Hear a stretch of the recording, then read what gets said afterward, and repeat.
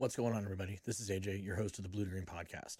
I just wanted to take this time to thank Deputy Frank Slope from the Pinal County Sheriff's Office for coming on and sitting down across from me and having open conversations about everything that we talked about on this episode. We talked about cannabis and DUIs. We talked about community policing. We talked about militarization of law enforcement and the benefits and the misperceptions, misconceptions, and all that, and a myriad of topics regarding to what's going on in today's world. I want to thank the Pinal County Sheriff's Office, Sheriff Mark Lamb, and also Chief Deputy Matt Thomas for giving me access to an on-duty current deputy who's working and patrolling the streets and to give us firsthand knowledge about what's going on today. And again, this is, particularly relevant for Arizona and Pinal County, but I just wanted to thank them for their openness and clearly their love of freedom and allowing their people their First Amendment rights to come onto podcasts and talk. On that note, I'd also like to take this time and this opportunity to invite other law enforcement agencies to come on and sit down and have this conversation. Let's bridge the gap. Let's talk about community policing. Let's talk about what's going on in your communities. Let's talk about the fentanyl crisis. Let's talk about everything that's going on in cannabis. How can responsible cannabis users survive out there in society who don't know about, the intricacies of law enforcement and don't have my background? I'd love to have those conversations. I've been shot down by a lot of East Valley agencies, but I'm really hoping to continue to try and get other agencies on board and have these conversations. So I hope you enjoyed this episode. Deputy Slope, again, I thank him for his time, and he's wanting feedback. So if there's questions that come up, something that doesn't seem right or needs further explanation or misunderstanding, hit me up. Let me know. I can go and talk to him, and I can bring him that feedback and hopefully have him back on the podcast if there's any other things that need clarified. So thank you very much, everyone. I thank you for tuning in. I just want to bring you some good quality content so that we can all learn to, bridge the gap and get along and live a happier life. So thank you very much, everyone. Take care. All right, he threw some things out of the car right there. He's throwing some things out the passenger side. They're along the wall, the slow lane wall. 619, he's throwing dope out the window. We got bales of marijuana coming out. 619, I copy bales of marijuana coming out of the window at 2328. Cool. Perfect. I'm in it. You're in it. You're beautiful. You look beautiful. Well, that's a bit of a stretch, but I'll take it.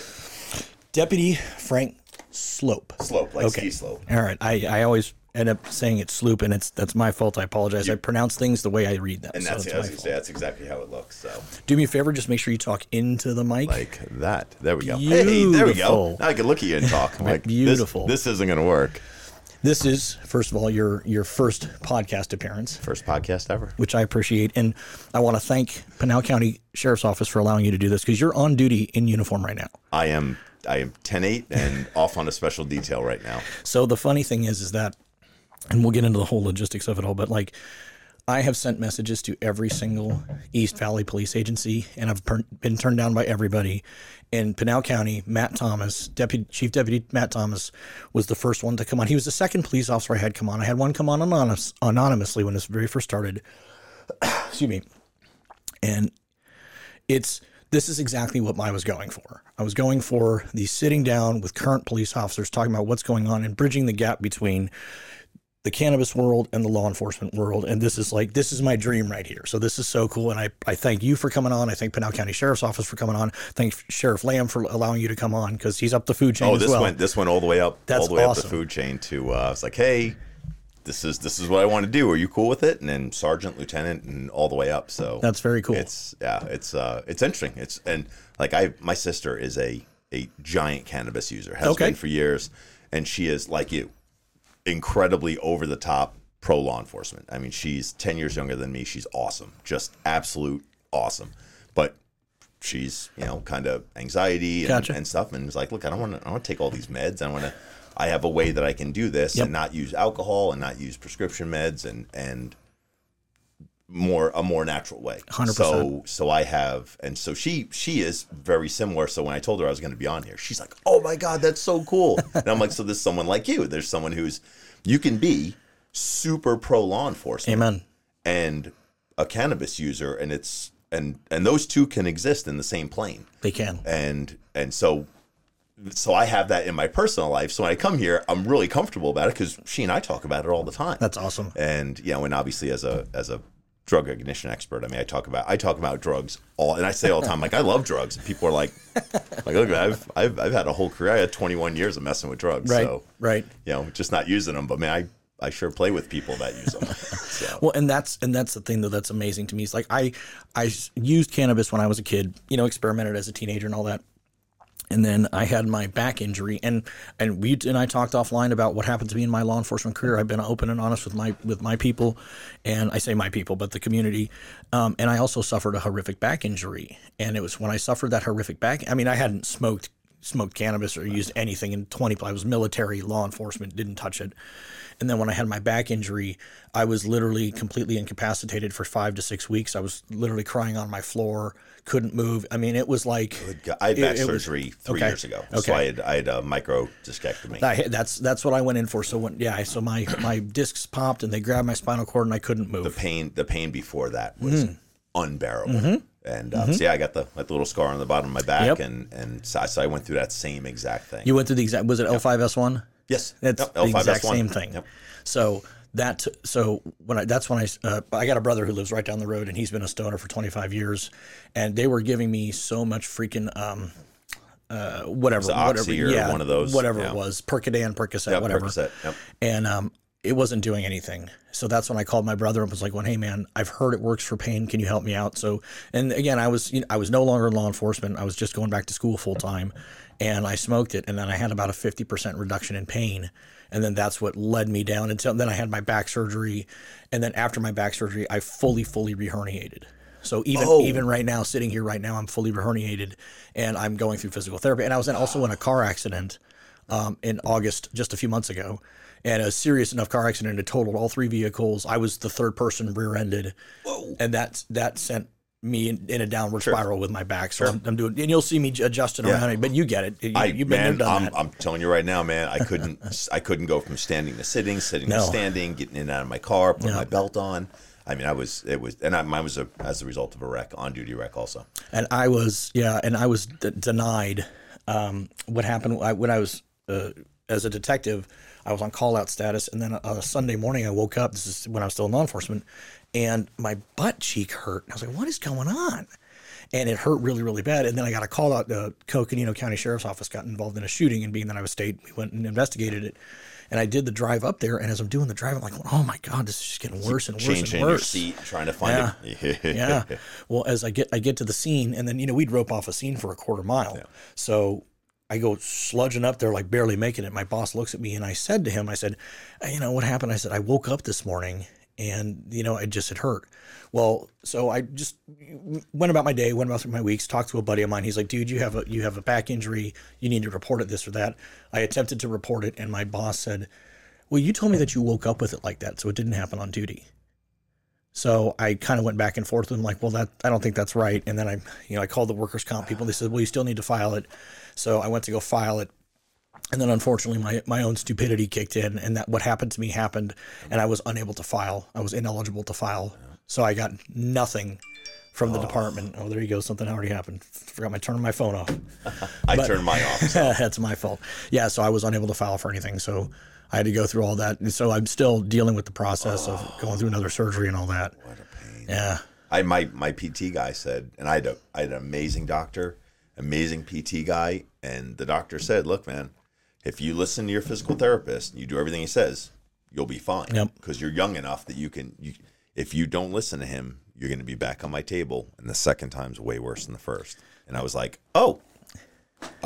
that's probably a good time for me to listen to someone. So it's a good time to go, man. Like, I don't know what I'm doing with everything, but I'm going to listen to this guy. I'm going to be a good patient. Yep. And that's exactly what I was. Awesome. And I told the doc that. I said, look, man, and I had my surgery up in Phoenix. Okay. Doc was amazing. I mean, just he looked at my MRI and was like, oh yeah, you got a good one.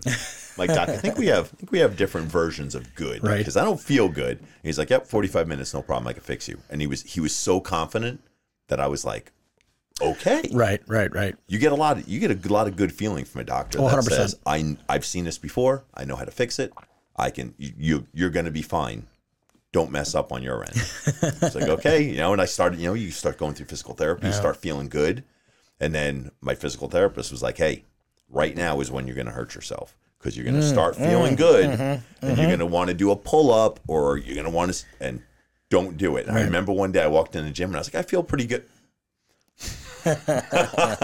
Okay, right now, and that was it. And I'm 100%. I'm awesome. I'm on our SWAT team. We do all the SWAT tests every year and everything, and no problem. So I'm lucky that I didn't have to go your route of like, hey man, there's this stuff that the agency doesn't like. So I was able to kind of stay on the straight and narrow, and now I'm in the drop. So that's awesome. Now it's good. I'm very jealous that you're like, the one thing my doc told me is 1 in 20 will reherniate within 10 years. And so I was the 1 in 20 that reherniated within 3 months. And I was a perfect patient. I was still in the rebuilding phase, so I wasn't trying to lift anything or do anything. Yep. And then I just woke up one morning and I just had a little bit of that butt pain. And I'm like, maybe it's just post-surgery pain. The next day it was a little worse. The next day it was a little worse. And I called my doc and they scheduled me for an MRI. He's like, yeah, you fully reherniated. So instead of going straight out the back this time, now it went out to the side.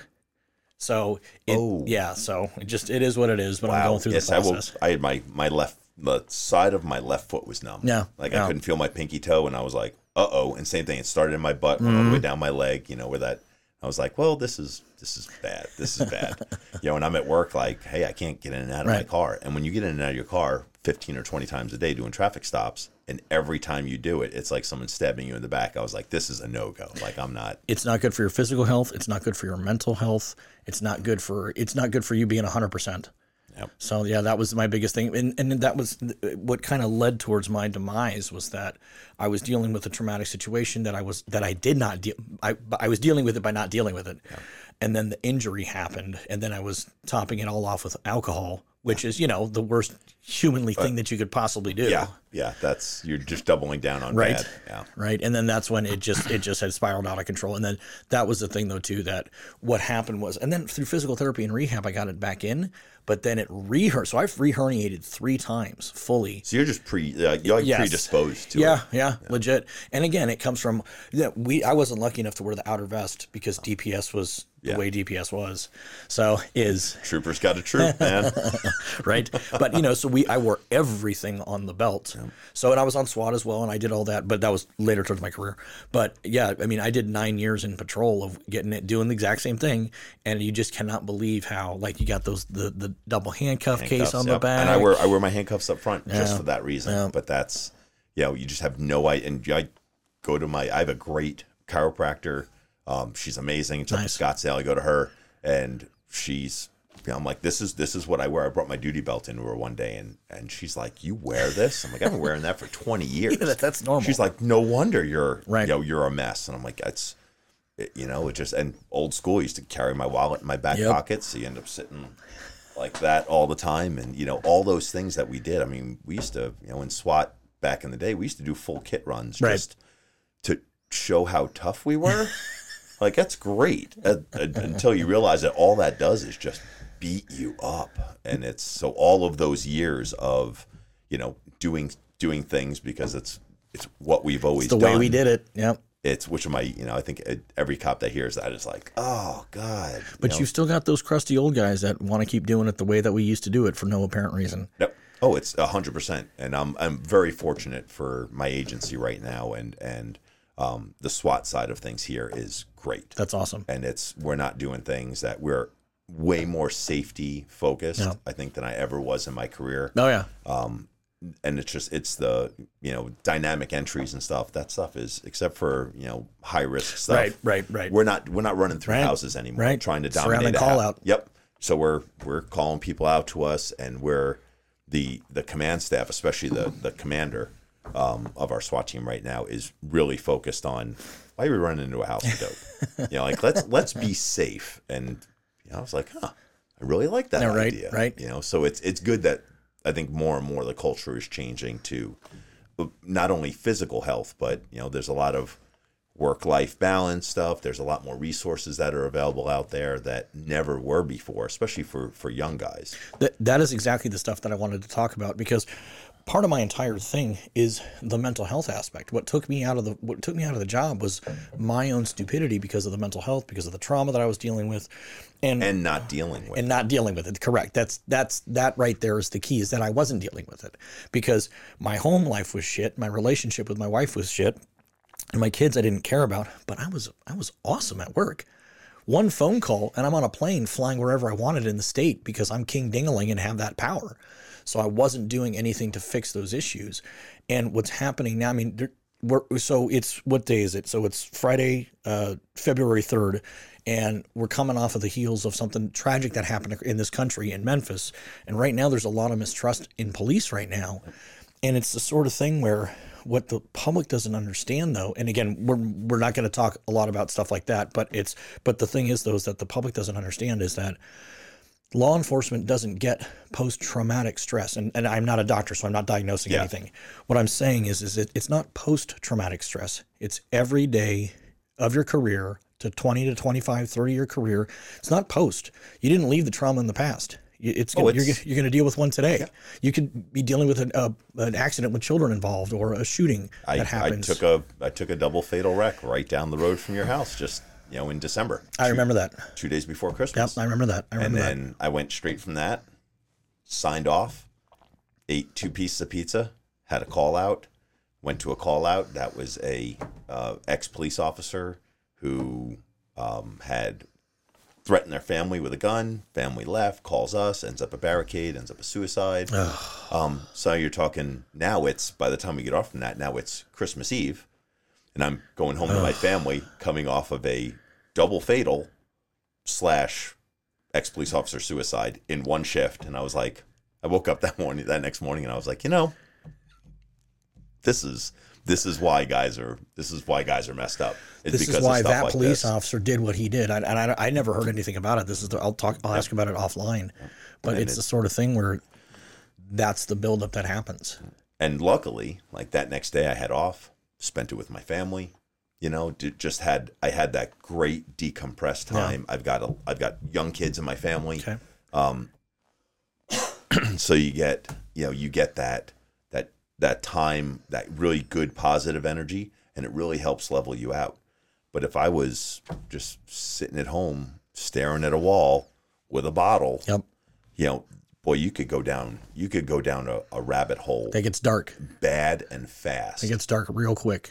Yeah. And it takes talking about it to bring stuff like that to light. Like that's the whole gist of it's I'm fairly positive. Now, again, I've been removed from the game for a few years now, but there's not a single police officer that wakes up in the morning and says, I want to do something terrible today. Absolutely not. Unfortunately, some get caught up, and those bad things do happen, whether it's terrible training, just not critical thinking, whatever the case may be. But I do still believe in the narrative that you woke up this morning and put on your uniform because you wanted to do good in the world. 100%. You wanted to, and again, stop me if I'm wrong along the way. No. I think inherently people get into this job for wanting to do something good. Yeah. And whatever it is, like, hey, I want to get drugs off the street. I want to stop, kids from being victimized. I want to decrease domestic violence. I want to investigate fatal car crashes. Yep. I want to stop speeders so that they don't crash into innocent people. Whatever your focus is. And, and I'm kind of in the police world, I'm kind of weird because you don't get very many people that are like, hey, I really love traffic, and hey, I really love SWAT. You should have been a trooper. I know it's kind of, but and I'm able to do those and mesh those two favorite parts of my career that I've never been able to before. And it's something really great about Pinal is that they kind of allow you to be like, hey, you got 2 specialties here. Right. You can do them both, but both of those allow me to really help people. Whether it's we're serving high risk warrants, or we're going to get a bad guy that did something bad to someone, and we're giving those victims of that crime some satisfaction in knowing, hey, the SWAT team went and got that guy that did something bad to you, and he's in jail now. Or, hey, we investigated this car crash where a member of your family was injured, killed, and here's the successful prosecution of that case based on the entire traffic unit coming together and saying, hey, I'm going to do the accident. Hey, I'm going to do the impairment potential of the human factor of it. Hey, we're going to do diagrams. and we come together. But all of that is doing good. There's a victim involved, and that victim deserves justice. We have gone way off the rails, though. We're high and to the left, man. I did want you to introduce yourself, though, for those who don't know you. So I'm Deputy Frank Slope. I work for the Pinal County Sheriff's Office, currently assigned to the traffic unit full-time. And I'm on the, like I said, on the part-time. We have a regional SWAT team where I'm both an operator and a sniper. Nice. Kind of on demand. So, so I've got 21 years in, just went into the drop. And for those who don't know, DROPS is a retirement plan for police officers here in Arizona. Yeah, it's broadly putting it. It's a deferred retirement. So technically, on the books, I'm retired, and I have either 5 or 7 years to. Oh, they upped it to 7. They upped it to 7. So it's actually instead of a 7, it's a 5 and a 2. Okay. So they don't let you accumulate that for a full 7. I was going to say that'd be a lot more money. Oh, I know, and I think that's why they did that. Is they were like, it's going to be that's a lot of money. Let's pull that back a little bit. But they passed that last year. Okay. So I have that. So I have up to 7 years to figure out what I want to do when I grow up. Gotcha. Because I'm still having fun. I hear a little bit of an accent, though. Oh, it's a little bit. So where are you from originally? I'm originally from New York. Okay. So I grew up on Long Island. Okay. And then went to Maine, did my undergrad, and then came out here. Okay. So what brought you to Arizona, if you mind me asking? Family. Okay. Yeah, family was out here. And I came out here in 2000. So job market was awesome. Mm-hmm. You know, I mean, you could go to any police department. Actually, I went to school to be a game warden. Okay. So, so I'm kind of an outdoor guy. Okay. So went to school to be a game warden. Realized during my internship that they don't pay game wardens anything. Right. I mean, they pay game wardens nothing. Those guys have the best job in the world. Agreed. But man, good grief, they don't make any money. I think they make $40,000 a year, $42,000 a year, if they're not at the biologist level. I know the biologist level makes a little bit more, but they're not. Yeah, it's and a little bit more is like, oh, now you're making $45,000. Yeah. Oh, yay! You know, it's just But what a great job. Agreed. You know, talk about like natural resource management and everything that goes along with that is awesome. But man, they don't make 2 nickels. No. So I decided that maybe a traditional law enforcement, maybe something a little bit higher paying, but still in that law enforcement realm. And I don't come from a family of cops. I have no law enforcement. My dad's a commercial fisherman. Okay. Still is 76, works every day. He's an animal, absolute animal. But I dealt with a lot of natural resource management with him because he was, checked by either the Marine Bureau or in New York, we have the Department of Environmental Conservation, DEC. So he'd be checked by DEC, which has marine resource management and all that stuff. So I saw that. I was like, that's a cool job. You get to drive around a boat. Right. You get to talk to fishermen and check hunters, and that's great.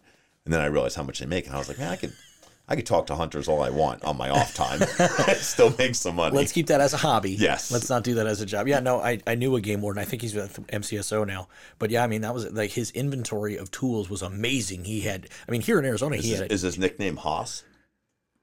I'm trying to remember. Geoff? Yeah.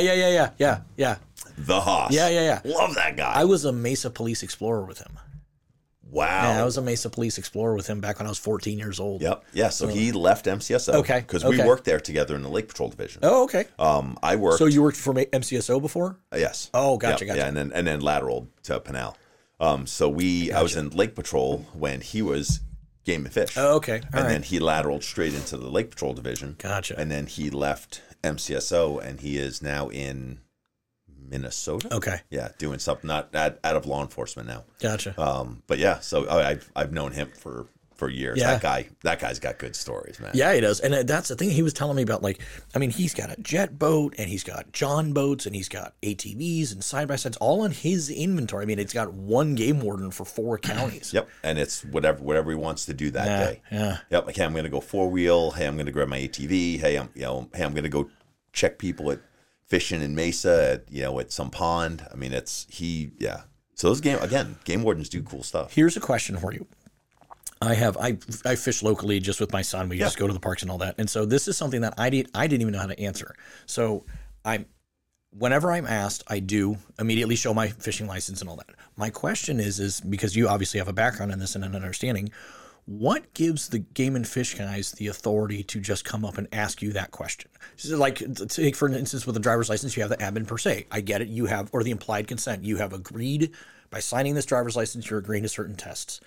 So what gives the game wardens that? And again, I'm not arguing. I'm just curious. And I don't know 100%, but I would imagine if you are in the act of fishing and or hunting, if you are in that activity that is regulated by law, that in order to be in compliance with that you'd have to have a license. So that would just be the binding agreement by getting that license. It's like the implied consent. Yes. You're getting a license. You sign your license. You agree to this. Yep. And I believe that's what it is. If you are going to involve, so like, I don't think he could come up and ask you if you're walking down the street, like, hey man, let me see your driver's license. Right. Because he doesn't have that. But if you are in the act of fishing or hunting, a act that's regulated by law.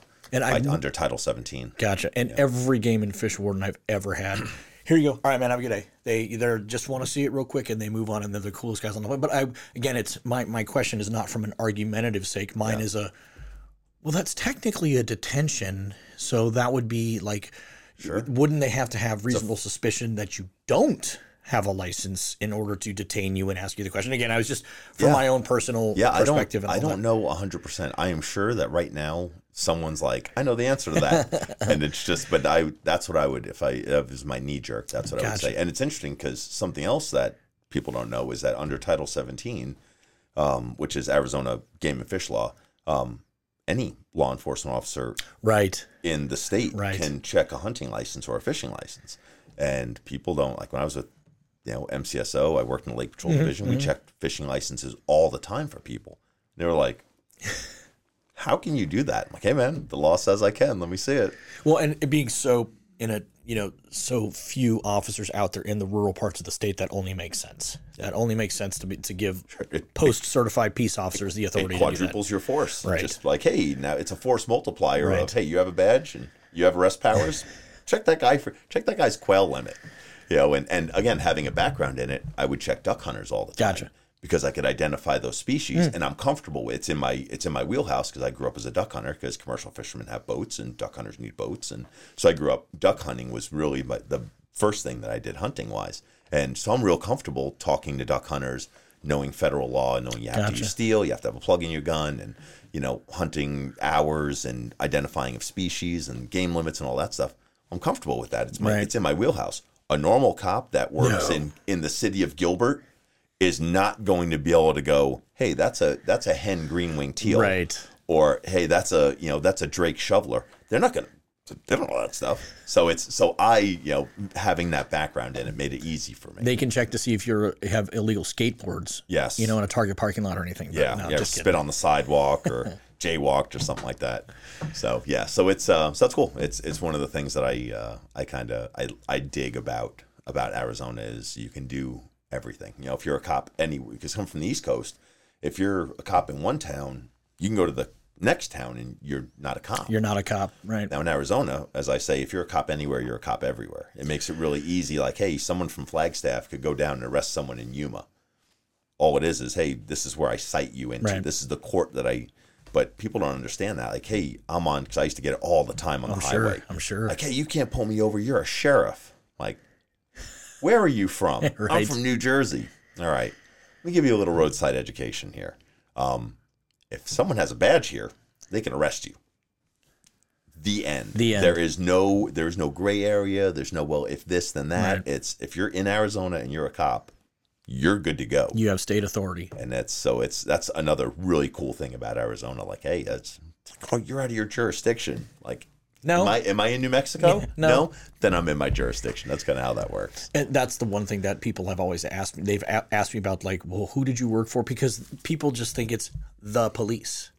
They think, and again, this ties into the whole conversation that we were having earlier about, like, the bad things that have happened, is that you're trained differently, though, than a Gilbert cop. And again, everything that we're talking about is mostly generalities about Arizona. Yeah. We're not going to solve the country's problems here. No. But it's the sort of thing where people don't realize that, like, how come they didn't get trained in this or that? Well, now again, I'm 5 years removed, so stop me if I'm along the way. It used to be you would have there was 3 or 4 regional academies. Everybody would go to every district, jurisdiction would send their people to those regional academies. I went to Aaliyah back at the time. So did I. What class were you? You're going to laugh your ass off. Okay. I was class 420. How appropriate. I was 354. Okay. So I was class 420. Yep. Yeah, I know, right? And here you are. And here I am. Yep. Isn't it funny how you remember all these years later? You're like, right. You just never. It's one of those things you just never forget. Now there are now academies all over the place. Right, I've heard Maricopa County Sheriff's Office has one. Gilbert has an academy. Mesa has an academy. And then there's Aaliyah's still there. Okay. It's not called Aaliyah anymore. But the DPS runs their own now for state troopers. And then we send people to NARTA, which is the Northern Arizona Regional Training Academy in Prescott, up at Yavapai Community College up there. And then there's one down Siletzi, I think, is still a thing. Oh my God, south. That's been around for a million years. Yeah, so there's academies everywhere now. But when I first started, I think it was Siletzi, Aaliyah, and NARTA. And that was it. Yeah. You were from somewhere in the state. You went to one of those three. Mesa always had their own. Oh, did they? Even when I was a police explorer, Mesa had their own. They had their one up there off of Greenfield and McKellips in Northeast Mesa. That's where I was there yesterday for graduation. I've done I've rappelled off of the fire tower and all that good stuff when I was on SWAT. There was a whole bunch of fire recruits up there running up and singing on their way up and down. I was like, that looks terrible. That looks like a terrible time. I don't want to do that. I mean, hey, man, if when you're saving foundations for a living, it's you do the same job as rain. I mean, you gotta whether they get there or not, the fire goes out. That's it. That's it. Second responders, man. Nice. I love that. And it's so in SWAT, for our regional team, we use guys from Casa Grande as our medics, as our TAC medics, and man, they're awesome. Oh yeah, like they're like little brothers. Yeah. Like I am overly protective of those guys. But man, we make a lot of, hey, when's the chili ready jokes. I mean, a lot of them. You're in the back. You're not going in, you're in the back. Yep, you're in the back, man. Make sure the cornbread's ready for the chili. And so, but those guys are, I mean, they're awesome. So it's, there's, I think in every jurisdiction, cops and firefighters. 100%. There's always that little, but it's like brothers. I can say that to them. But God forbid you say that, you're going to get it. But that is a huge difference, though, that so when I was a trooper and I was working nights, there was one particular accident that happened, and then the fire. It was the 202. I'm not explaining this to you. I'm explaining this as a whole. Yeah. So I'm not patronizing you. The 202 is a loop, and there's a 101 and 202 at the northern part, and a 101 and 202 at the southern part. Santana. Right. Yep. And the call got flip-flopped to the fire department. We were there already on scene. So the fire department was very, very late getting there. And they started, about 15, 20 minutes goes by, and they start working on this guy and doing CPR. And I'm like, dude, he's been down for like 20 minutes. And again, we're not... We look at things different. Right. So when they got this, so when he's doing CPR on the guy, and I looked at the firefighter, and I kind of was being a smart ass and kind of wasn't, that gallows humor, that dark humor. Yep. I said, maybe we should have done that. And pardon my language, he looked up at me, right? He looked up at me, and he was pissed. He goes, yeah, pardon my language. He goes, yeah, that'd have been a really good fucking idea. And then just totally ignored me after that. So that got my gears going. I said, well, okay, maybe I should do something about this. So I became an EMT. So that I went down the EMT route, and then I was going to get onto Ranger, the helicopter. Nice. Until when I made it on SWAT, you have to rappel for SWAT to become SWAT certified. Yep. My ass is not rappelling out of a helicopter. It's not happening. Nope. And again, was friends with a bunch of the pilots of Mesa Air. Yeah. It was way easier for me to go on a ride along with Mesa Air, with the Mesa Air unit, than it was for DPS, because DPS only goes out certain times for search and rescue and all that good stuff. So I would go up with Mesa Air, and then after I was told, hey, you have to you become an EMT, then we send you to medic school, and then after medic school you get on board with Ranger, and then you go through all the helicopter training. They said the number one thing you have to do is the long line, short line and long line rescues. Yep. So this, you might be coming off of a mountaintop and you're only 150 feet from the helicopter, but then that helicopter comes off the ground and now you're 8,000 feet over the ground. So I was doing a ride along with Mesa Air one night. I said, hey, come to 150 feet and hover real quick. I just want to see what that looks like. So he does it, and I look down and I go, dude, I said 150 feet. He goes, that is. I go, no, this is about 5,000 feet. Then I couldn't do it. Like, nope, there's better men than me. So I called up our lead paramedic. I said, I have to pass.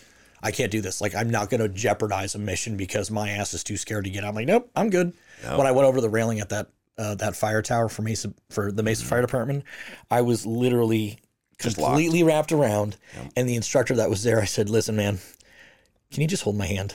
And he just started laughing, so I held my hand, and then I went over, and I went down like a board. I went down like it was terrible. That was the end of so I got certified on it, that was it, though. That's it. Wasn't doing it anymore. What's funny is I did the same thing. I did mine at Glendale. Okay. So I did that there, and then when I was with MCSO, I was on there. They have a full-time SWAT team, TOU, the Tactical Operations Unit, and we did some. I have never seen in any mission anywhere, and I've been in the SWAT community since like 2010. Okay. We have never repelled anything. It's like we do it in training, like, hey, this is super cool, like lock it in and, do some cool SWAT stuff and go Australian upside down stuff. Right. Never. That is like, it's one of those things like, oh man, the SWAT team comes in through the window, in that movie. Like, yeah, in the movie. Like, there is not a SWAT team right now that I know of that is coming in absent, like, probably SAU, Phoenix SAU, because those are some high speed dudes, man. They are. I got to give some credit to Phoenix PD because we go through a CQB school with them, a close quarter battle school. That's a 4-day school, and it is their instructor cadre is absolutely second to none. I mean, they are in this state. I don't think there's a team that they're kind of out, like they're the team that we're like their little their little brother. Yeah. So we do a ton of training because of them. That they enable, and man, they're awesome. Those guys are awesome. Phoenix SAU, I had the privilege of doing some SWAT operations with them, and then when I became a detective with DPS, I actually got sent to Phoenix PD for 3 months for their homicide squad because I became a homicide detective, but on a state level, there wasn't like homicides every single day to get the training. So we got to train. Unless you're Phoenix. Now that you're right. So for the 3 months I got stationed with them, I got to run operations with them and all that, and those guys are elite level. Those guys are 100%. Like I said, I was on DPS SWAT. Phoenix PD is elite level. And this is kind of sort of the thing, though, where we can sit here and talk war stories and all that and how cool they are. And this is the hard part that doesn't translate well to a lot of the population right now. They're like, why would you want that? Why would you want militarized this? Why would you want militarized that? And my comment to that is it's actually not offensive capabilities. It's defensive capabilities. And it's the sort of thing where I got shot at. I was in SWAT call out for up in Payson, and I was a negotiator.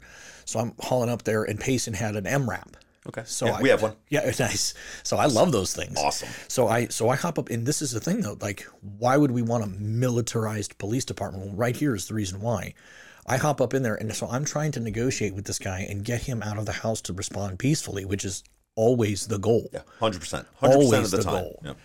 And he starts shooting at me through the little port window, the little window that's up on the top. And because he can see my head, well, that glass is 6 inches thick. Yeah. He's shooting me with a 22 caliber rifle. Oh, well, without that, you'd be dead. Without that, I would not be sitting here right now because I didn't even know I was getting shot at because the full team had not gotten there to surround the house. All I was literally hearing was, oh yeah.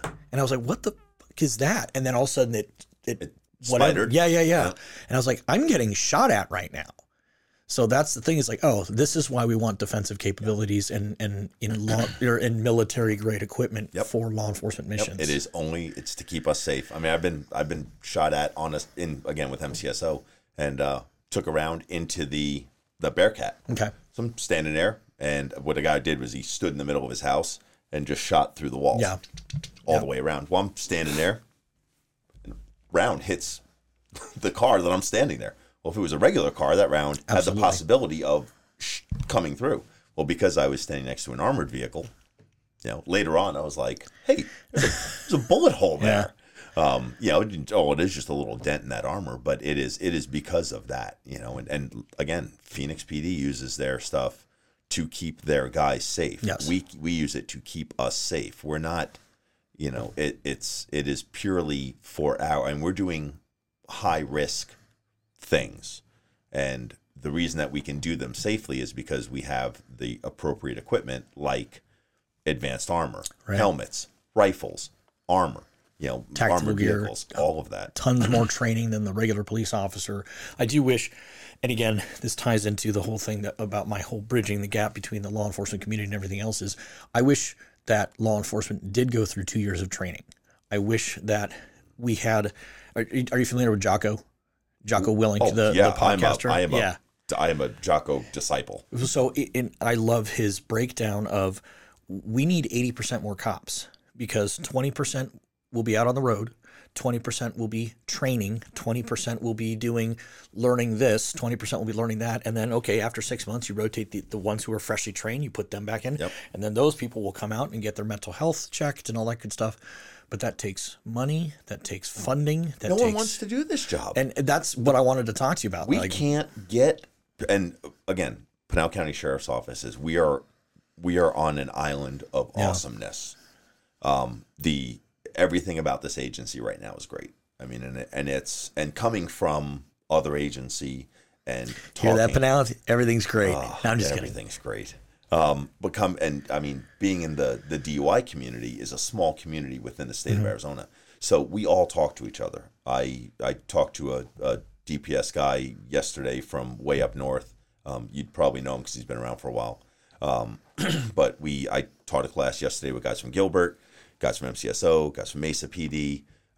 So we all talk about the morale in our agencies. And so it's, I know what's going on in the state. I know what's going on down in Tucson, and what's going on in Payson, and what's going on in Show Low and up in Flagstaff and Williams, because we all talk. And no one talks about their agencies like guys in Pinal talk about, because we have a boss that I think pretty much unanimously everyone likes. And I'm going to be honest with you.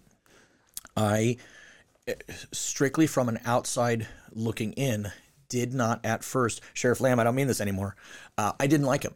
Really? I did not. And now listen, I'm a precinct committeeman in the Republican Party, and this is not a political talk, but my ideas are conservative, even though I use cannabis and I'm in the side of the other side as well. But I didn't like him at first. I didn't. I thought he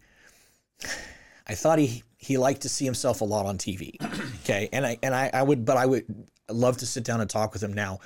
And then I sat down with Matt Thomas, who actually explained to me a lot about him and his mentality and how he's been a boss and been a leader for the agency and been a pillar of the community.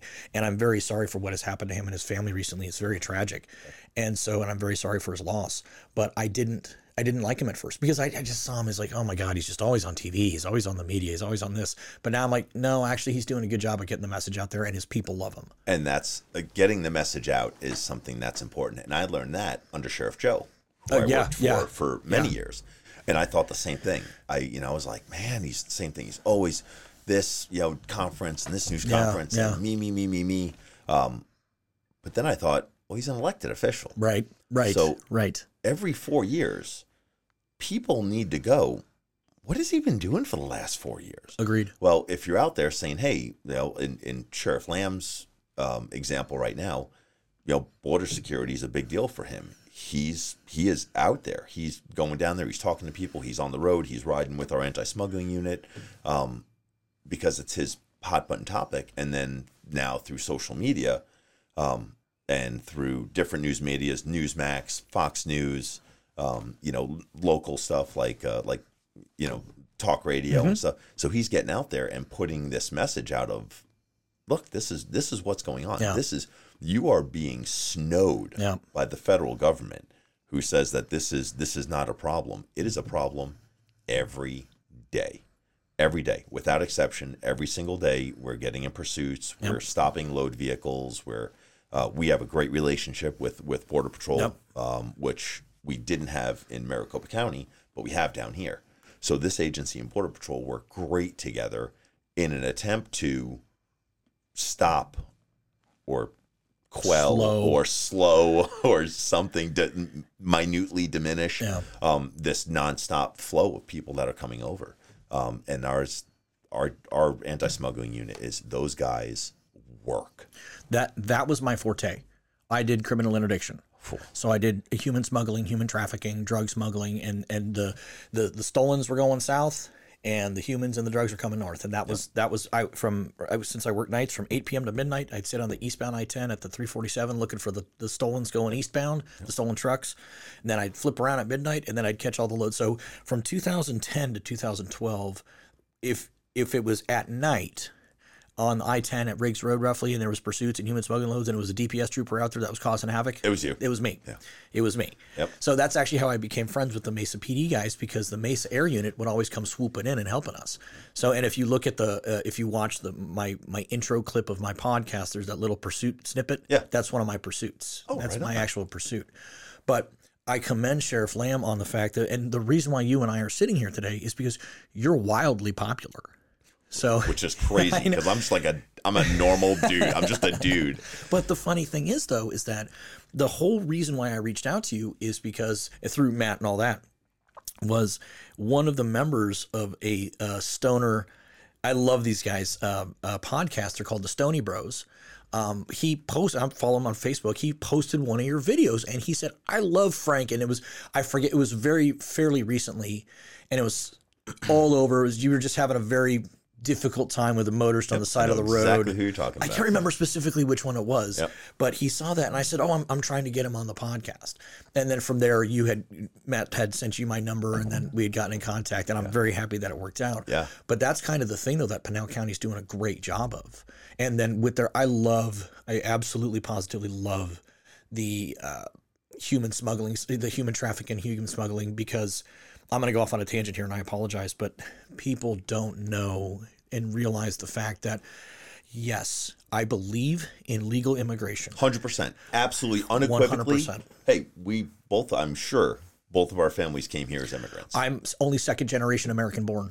So I'd be third. My grandmother, no. My dad was the first. My grandmother was born overseas. So I'm technically only the second generation American born. So yeah, my grandmother came across the boat to Ellis Island. Yep. So I'm 100% pro immigration. Absolutely. Legal immigration. Unequivocally. And there's no way to say that that's a bad idea. Right. It is great. It is what makes this place great. Coming from New York, we're a melting pot. It's awesome. Like, culture's coming here is great. It's a great way to make us more aware. It's great for everything. Sneaking across the border with a backpack full of marijuana, saying that you are a legal immigrant, that is not cool. I mean, if the weed was actually decent weed, we might have a case. It's ditchweed. It's ditchweed, man. It's, you know what it is. It's terrible. It's stuff. terrible. It's terrible. Oh, but that's not what the program is meant for. That's not what was intended by the forefathers. No. That is not. So that's what our guys are fighting is. Our guys are fighting gotaways. Nothing has changed. Nothing. I did this 20 years in 06. I started I didn't start popping loads until like 2009 and 10. So over a decade, and I'm telling you right now, nothing's it's changed. And if it hasn't changed, it's gotten worse. That's the sort of thing where I just can't understand how, like, and again, for the people who think that this is just, propaganda or whatever the case is, no, I'm sure that I could probably go down to the same parts. I ate in Choo Choo Road. Vico Valley. Yeah. Yep. It's all the same. Nothing has changed. Absolutely nothing has changed. And this is just bringing in the fentanyl. And that's the thing that Chief Deputy Thomas had stated. He said, look, when cannabis became legalized, they just swapped commodities and now it's fentanyl. So, and that's the sort of thing where it's killing Americans. And now fentanyl is so cheap. See, that's the part that I don't know about. Now fentanyl has gone down to, sub $1 a pill. Oh my God. It's even 5 years ago, it was, $10, $12 a pill. And now it's just less and less and less and less and less. So now it's bodies. Now there's more money in bodies. And it's just like you said, they're switching commodities. But now that fentanyl is so cheap that there's just, you couldn't sell fentanyl for $5 a pill right now anywhere. It's not profitable. Nope. And that was the thing, though, is that the people who don't understand the fact, like the immigrants coming across, I feel terrible for them. Absolutely. And what they didn't realize was, I remember I had a load, the driver fled, I had a native Spanish speaker come and help me out, and these two women were just bad-mouthing me, and my fellow officer at the time, he looked at me, he says, AJ, they don't like you. I said, okay. I said, I want you to translate this perfectly for me. He goes, what's that? I said, tell them that they were on their way to, no doubt, be forcibly raped and be extorted and be blackmailed and be screaming and crying on the phone, and for their money to just send a couple more $1,000, and they don't realize that's what they're getting into. Yep, that's it. And but that money doesn't run out. Fentanyl, you sell it, it's gone. Yeah. You don't get to resell that. Humans, you can. especially through the prostitution rings. So now you're making money again and again and again, and that's why the black market of that human smuggling is so bad. This is repeated victimization of someone who's. We're both guys. We're both men that want to provide for our families. I 100% understand someone from a destitute country wanting to make a better life for their family. That's what men do. Yep. That is a thing that we do, is provide and keep our family safe. Amen. And it is safer to go through that trek and get here to the United States. I understand the rationale behind it. There's just a right way to do it and a wrong way to do it, and doing it the wrong way increases all of that threat of there being something negative that comes from it. But I understand the premise behind it, because Agreed. I'm a man and it's my job to protect. I protect in my current job. I just don't protect my family. I just kind of have a little bigger family. But it's my job to be a protector. Right. And I can't blame families that want to come here. No, not at all. And live in this country and work hard and provide. And I mean, I get it. There's just doing it the right way eliminates the possibility of someone being sex trafficked and all of the things that are happening on the negative side of trying to do something good. Well, and that was the thing though too, that I remember I would pull people over. I'd pull over, and for the most part here, the immigrants who come here illegally, they're not going to have the high paying jobs. They're going to have the low paying jobs. Yep. And I remember I pulled over this one guy. He was coming from work. He was in his restaurant garb, and he spoke very broken English. And when I started talking to him, it was very apparent that he did not have any legal paperwork to be here. And I was not immigration. So just regular law enforcement, just like you. But when I looked inside the truck, I saw mail, like U.S. postal mail, of another name. Well, this is part of the problem. I commend him for wanting to come to the country, but he was using this guy's name and social security number to get paid. So it ties into the whole human smuggling. Now you've got identity theft. So this person, Joe Blow, whoever he was, now his name and social is being used by somebody else illegally. Yep. So I've said it for years. They need to line everybody up that wants to come into the country legally, make them pay the $500, not the $3,000 to the traffickers, fingerprint them, ID them. Here's your taxpayer ID number. Welcome to America. Don't, go be a good citizen. Yep. If you do something bad, we're going to send you back. Right. That's it. Just give them a 3 year or 5 year. Say, hey, stay out of trouble. Go get a job. Provide for your family. Have a nice time. Yep. And we know who they are. We know where they are. Yep. They just like right now, the government knows who I am. They know where I work. They know where my money comes from. They know my bank account. Yep. They know all that. So requiring that from someone else coming into this country, I don't feel is unreasonable. I don't think it is either. That's, and that's like, there's a whole thing of like the voter ID and how it, I think that's crazy that someone's like, it is unreasonable to make someone have an identification card to vote. Like, here's a question for you regarding identification. Mm-hmm. How many times do you legitimately run into somebody that has no form of identification? American, Caucasian, or Hispanic? An American citizen. Over the age of 16, 5%. Very rarely. If that, I mean, it is because it just, we're in this country of credit cards. Yep. And, social media, and we just, and getting cars. Yep. and having a cell phone and all of these things. Well, you need ID for all of that. Everything. For everything. I mean, to go in and to go get Sudafed. Because your dad. Yes. All of that, you need ID. Yes. And none of that is considered to rent to go to the library, to get a rental car, try getting on a plane. Try getting on a plane and going, I don't have any ID. Like, I bought a one-way ticket and I don't have any ID. Yeah, that's not going to work. No, it's not. But none of that is considered any sort of anything until you get into the political realm, right. And then it's absolutely unacceptable.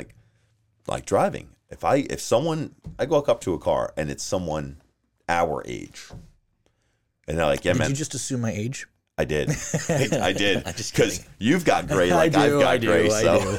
But and hey, man, I don't know my social security number. You know your social security number. You're 35, you're 40, you don't know your social security number. Nah, man, I just can't remember it. Get out of the car.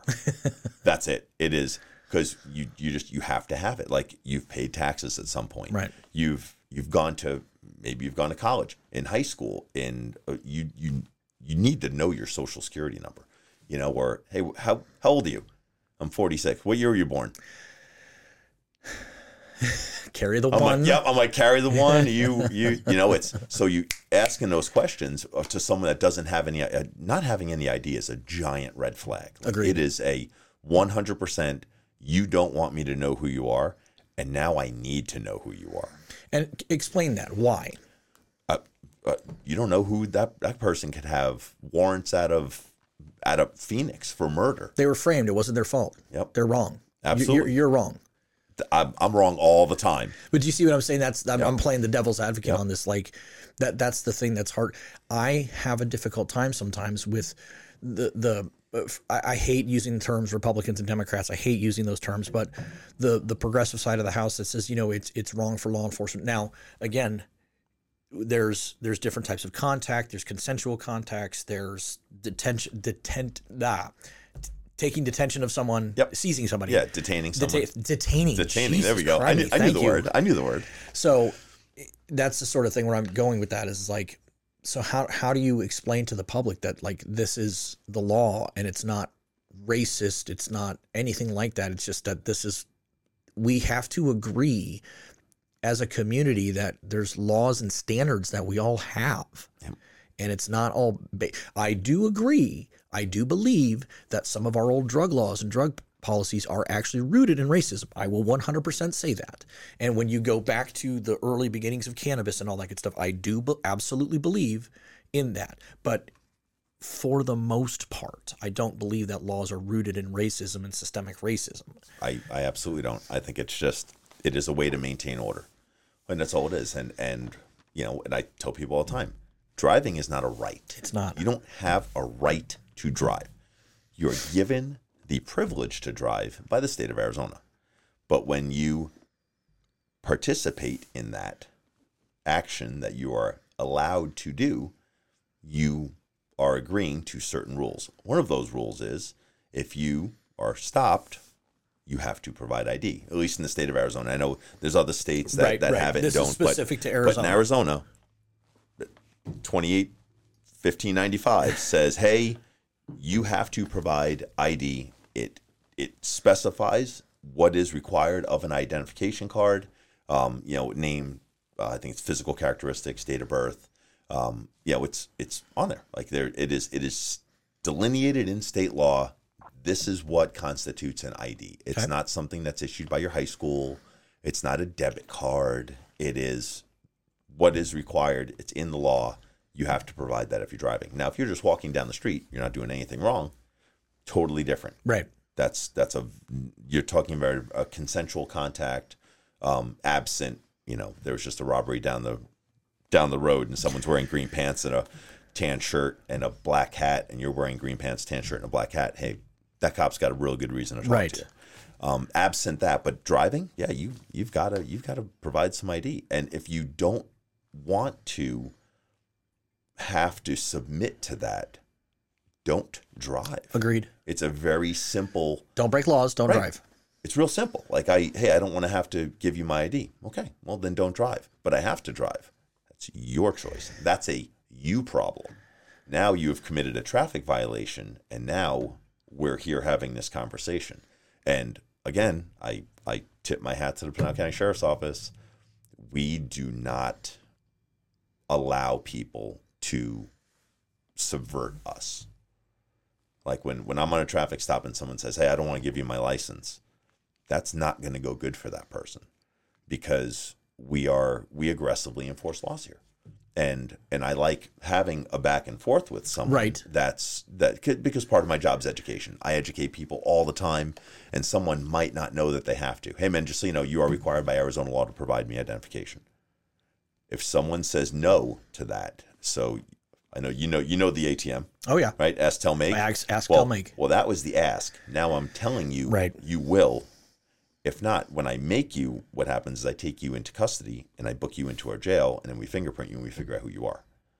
That's where that happens. That happens in jail. Right. That's not a side of the road. That's not, we're going to have a conversation. You're going to talk to me about what you think the Fourth Amendment means. It's not the time. And I've had online debates with this. It says, listen, that's not the time or place. You can hold your ground now, but at the same time, the courtroom with a lawyer and a judge is where that fight needs to happen. Yep. I've told people, you're violating my rights. I'm like, look, this is very simple. We're not going to hold a roadside courtroom. Right. This isn't roadside jury time. If I violated your rights, I promise the Pinal County Sheriff's Office will pay you. You can sue us.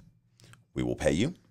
If I've done something wrong, none of that is decided as cars are whizzing by me at 50 miles an hour on the side of Gansel Road. We're not having that conversation. That's not on the roadside. But if I violate your rights, all you have to do is comply. You comply with everything. Let's say I book you into jail. Perfect. All I'm doing is building your case against me. Agreed. Great. Agreed. If you are violating somebody's rights and you've taken it to that level, absolutely. There's 100%. a recourse, 100%. Yeah.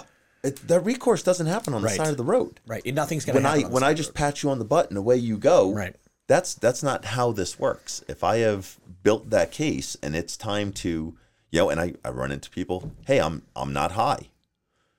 Well, we can agree to disagree on that, right?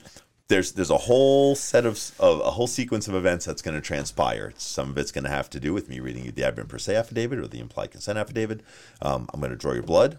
I'm going to send that blood to a third party that ends up being the Arizona Department of Public Safety Crime Lab. So it takes you about 19 months to get the results back. I can tell you, they're getting better. We're about three now. Oh, that's better than what it was when I was on the road. It's gotten better. It used to be 6 to 7 months. Yeah, it's gotten better. So and if that comes back and there's absolutely nothing in your blood and I am totally barking up the wrong tree, absolutely. And you can handle that. So on that, I want to stay on the same path, but specifically regarding the DUIs in cannabis.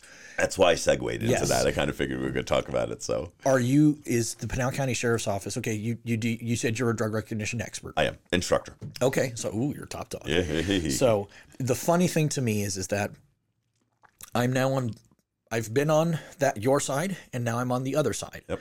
And I am an open cannabis user. Again, you're within. It's there. Yeah, it's there. You're within 3 feet. It's here. Yeah. So I don't hide that fact, but I also preach about safe and smart and all that good stuff. And so let's say you have somebody who admitted to, and I'm for the audience's sake, you pull somebody over, said they smoked last night, and you run them through your field sobriety test, and I'm just doing total hypothetical right now. You feel as though they're impaired. Mm-hmm.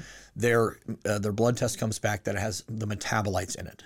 Is that case still going through with the Pinal County Sheriff's Office? Well, it's not the Pinal County Sheriff's Office; it's the Pinal County Attorney's Office. Right. I apologize. Yes. So Prop 207 changed a lot of things. Right. It's good and it's good and bad for, and I say both our sides because it's convenient for the topic of conversation. Right. But it requires that. So before Prop 207 came into effect, and in Arizona, for clarification, Prop 207 is the adult recreational use. Yes, I think it's safe and smart. Yes, correct. Yes.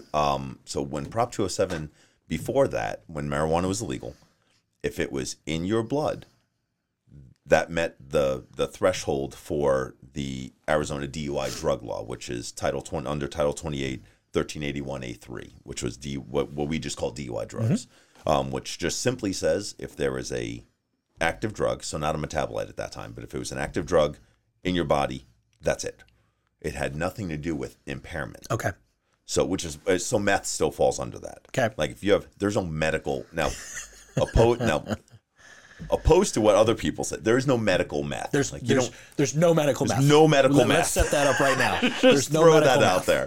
So there is medical fentanyl. There is, absolutely. I mean, it started out as a yes. long-term pain management drug that has now been corrupted by illicit drug use. No. But there's no medical meth. No medical meth.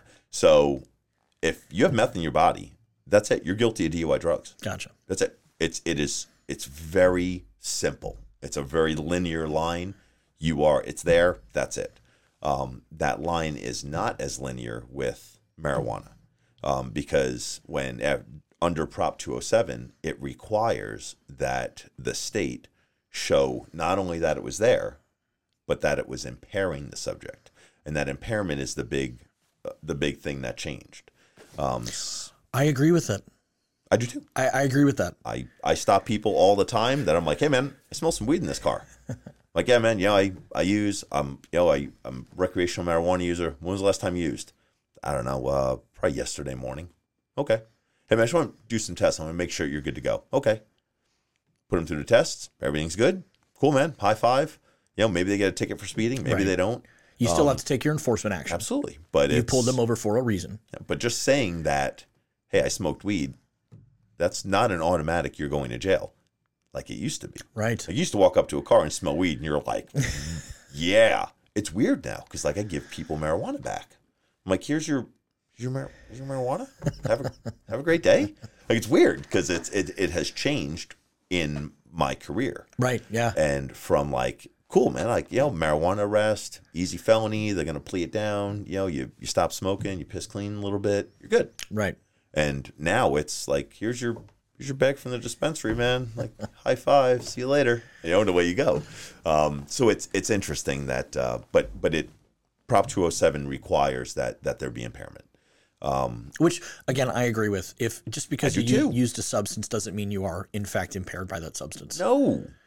Same thing with drinking. And I try to make that correlation between drinking and marijuana. It's like, look, you can't drink a bottle of whiskey and drive down the road, right? No. You can't, despite what you think. Right. So you also can't smoke an ounce of weed and drive down the road. No, you cannot. It is like, these are the same thing. It's impairment's impairment. And the tests, the standardized field sobriety tests are simply used to determine impairment. What the cause of the impairment is, that's a toxicological issue. That's down the road. We do those tests and say impaired or not. Right. Whether you're impaired by alcohol, by fentanyl, by whippets, by cannabis, by meth, by coke, by too much Xanax, right. If you're prescribed it, you could be impaired by everything. Cold cough medicine. Oh, yeah, absolutely. Benadryl. Dextromethorphan, DXM in Coricidin cough and cold, and definitely a DRE. Oh, definitely a DRE. But it's, there's all this stuff that can impair you.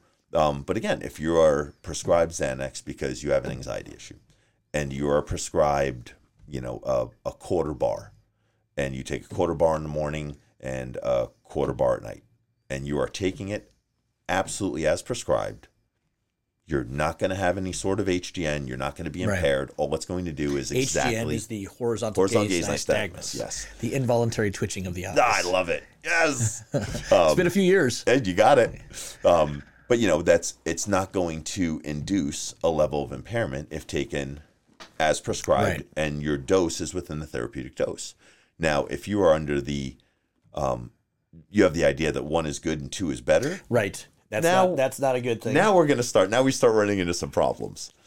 I'm just making sure cameras are all still good going. Don't think I'm ignoring you. Nope. So, but that's, and I feel like marijuana is very much the same way. This is an interesting thing for me personally, because I absolutely positively have smoked and then been like, I'm not impaired. And I mean that because, and I'm not saying that I get my car. What duration after? So that's a great question. So if my back pain is killing me and it's 3:30, 4 o'clock in the afternoon and I'm home for the rest of the day, or 4:30 or 5 by the time I've gotten home from picking up my kid, it just like a Percocet or whatever, when you have that back pain, it takes that edge off. So I might smoke half of a joint or take a 2 or 3 milligram. I'm still a lightweight. I've been using for 5 years now, and I'm still a lightweight. So I might smoke half of a joint, and I'm like, I'm actually not impaired in any way, shape, or form, but my back pain has been, is dull a little bit. So the drug is still psychoactive in your body. Correct. So just because you don't feel high. Right. This is exactly where I'm going. And and I run into people all the time that are like, I'm not high, and their blood comes back and they're at 10 nanograms. Now on that note though, this is a question, is that for the people who are medicinal users, I use every day. I consume either gummies or smoke at night or whatever the case is. Yep. I consume every single day. I'm always going to have a stream of THC in my system. But again, like I haven't smoked since last night, so there's probably still some active in my system, but I'm not like, would you think that I'm impaired? We've been sitting here talking for over an hour. I'm not impaired in any way, shape, or form. But if you smoked last night, I mean, you're talking, let's see, what time is it? It's probably close to noon. Yeah, it's noon. So let's say you smoked last night. You're in the 18 hours after. 18 hours? Yeah, probably not. Yeah. Now at 6 o'clock this morning? Yeah, maybe.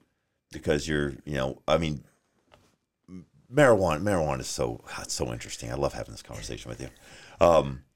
The elimination of marijuana in your body isn't as predictable as it is with alcohol. Agreed. Alcohol is quick uptake, a very predictable 0.015 to 0.018% per hour. That's what your body's going to metabolize. It's predictable. It's been like that since the beginning of time. It just is what it is. The science is the science when it comes to alcohol. And that's what it is. Yes. And the numbers are there. Great.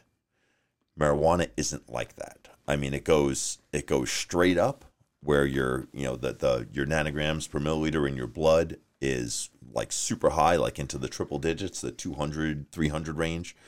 And it comes down very quickly and then kind of tapers off. So within that like 45 minutes to an hour, I'm real high, real high.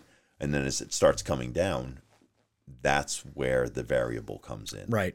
And it's how fast does that trickle down? And because there's habitual users and there's occasional users, and like my body wouldn't know what to do with it. I've never smoked marijuana. I don't smoke anything. Like I've never smoked a cigarette. I just don't inhale stuff. Like I don't hookah. I've never smoked a cigar. I've never smoked a pipe. I've never smoked a cigarette. You're pure. I just pure don't. as the driven snow. That's it. I just don't smoke stuff. But my body would have no idea what to do with marijuana. So that marijuana would be in my body for a long time. Here's a question for you. All right, have you been taught, or is there any training being given to law enforcement on the endocannabinoid system? Have you ever even heard of that? As a DRE, I've heard of it. Okay, so that's good to know, though. Yeah. But no, I don't think outside of hyper advanced classes like being a DRE and going to stuff like, have you ever heard of Borkenstein? That one's new to me now. So Borkenstein's it's the Robert F. Borkenstein course at Indiana University. It's a master's level course. They have one that focuses on alcohol and one that focuses on drugs. Okay. It is way high level stuff. A lot of toxicologists go to it. I've been through both of them. Okay. Even the alcohol class, which is something I feel like I'm at an expert level of knowledge. I agree. I went there and felt dumb. Really? Like DUM, dumb. They were talking about stuff that was way outside of what I know, because it was like kind of toxicologist level. But I came out of that class so much more knowledgeable about how alcohol enters the body and acts, and elimination rates and all of this stuff. And then the drug school is kind of like a very similar to a DRE school, where you start talking about pharmacology, toxicology, how the drug actually enters the body, how it's dealing with receptors and CB1, CB2 receptors. And you have just made so many people happy. The fact that you know what that is, because I have a lot of conversations with law enforcement who have absolutely no clue that there's an endocannabinoid system. So I'm very impressed and very happy that this is at least being taught to somebody. Absolutely. But that's a product of being a drug recognition expert, of being I became a DRE in, I think, 06. I became a DRE. So I've been in the game for a little while. I was an instructor in 07. I've taught all over the country. I've spoken on topics of both drug and alcohol impairment.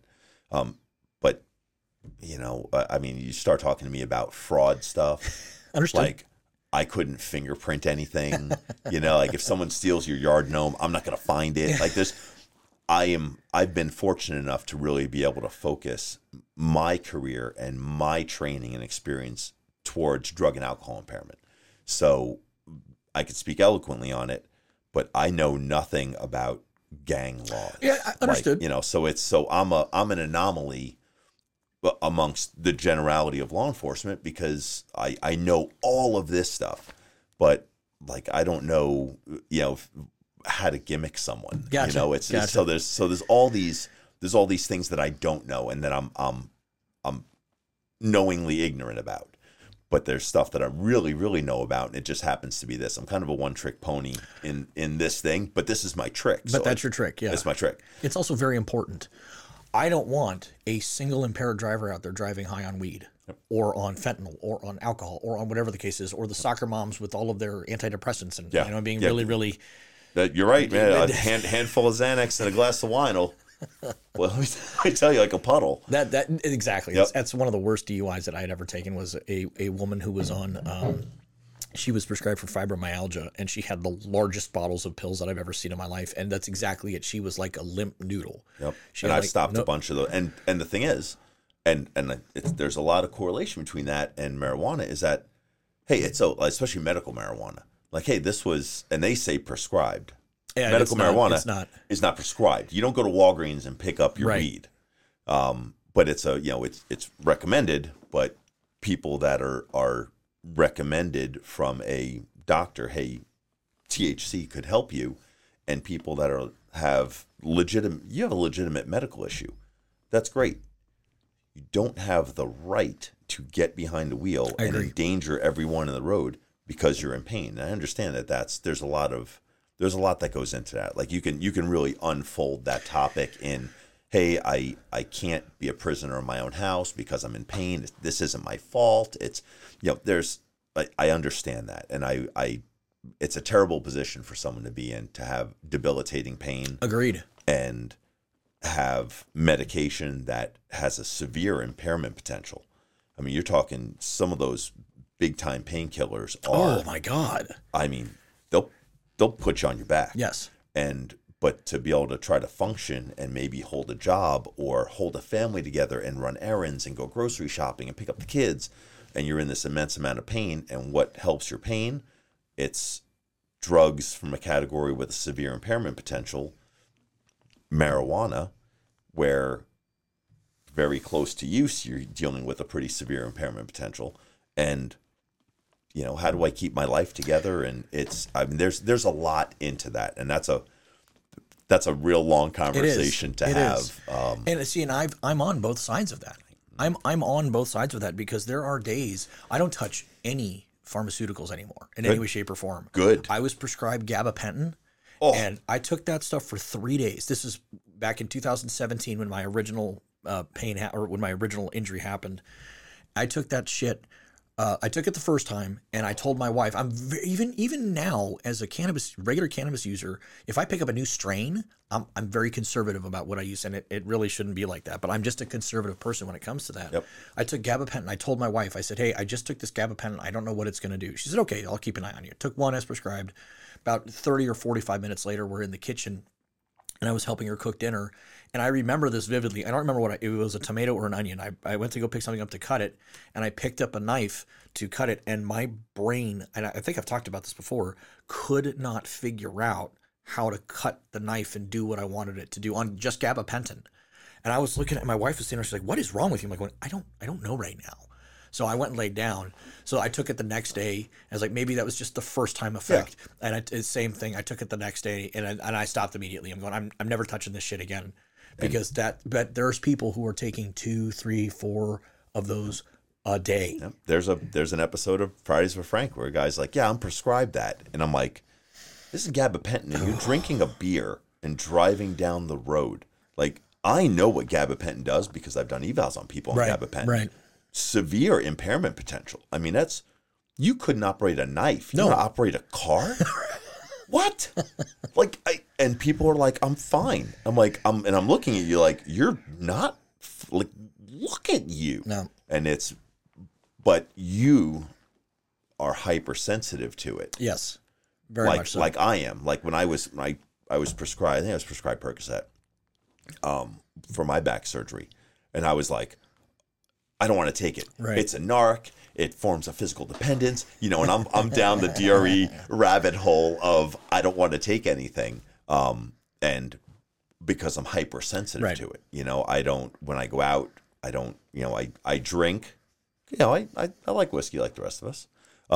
But when I go out, I'm doing elimination calculations in my head of, hey, I had this. I drink beer when I go out because I know what's in it. It's not it can't be a heavy pour or a light pour. Right. So those are things that I'm in this. This is my career. This is my chosen specialty. Like, man, if I got a DUI, it'd be done. I mean, it'd be done. So I am hypersensitive like you are of like, hey man, I got a beer, okay, 0.025 elimination rate, okay, so I'm getting done with water. Getting done about 2/3 of that beer per hour. But that's also just responsible. Like, you don't have to necessarily know the elimination rates and what it does and all that. But I'm a nerd. But just to be a responsible human being, that's like, you know what? I'm not going to pound 10 beers all at once. I'm going to have one. I'm going to cool off, have a drink, and that's the way I actually approach cannabis use as well. I don't sit there and smoke. And again, if people want to get as stoned as they want to in their house, have the freak at it. I 100%. Stay inside, man, party you want till your pants fall off. Yep. You want to bake yourself a pizza, bake yourself, sit on the couch, watch Dazed and Confused. Like, do it. It's great. It's perfect. That's very stereotypical just now. But yeah, see what I did there? But that's your right. Yes. That is your right in this state. I'm 100%. I don't want to trample on anyone's rights. And I say it to people all the time. Look, it's not my job to I don't trample on rights, but there's also, you can't bake yourself into oblivion and then say, I want to go out and get a pizza. Right. And that's what the difference is. This is the very, very difficult part for me, because I have been on both sides, and I've read the statistics out of Colorado.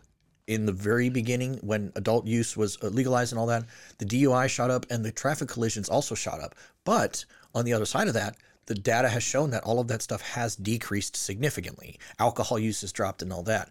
And I do know people who say you can't be impaired. I know a lawyer who says this too, who I respect the hell out of this guy, but I just fundamentally disagree with him on this because, one, I've arrested people, and two, I smoke weed.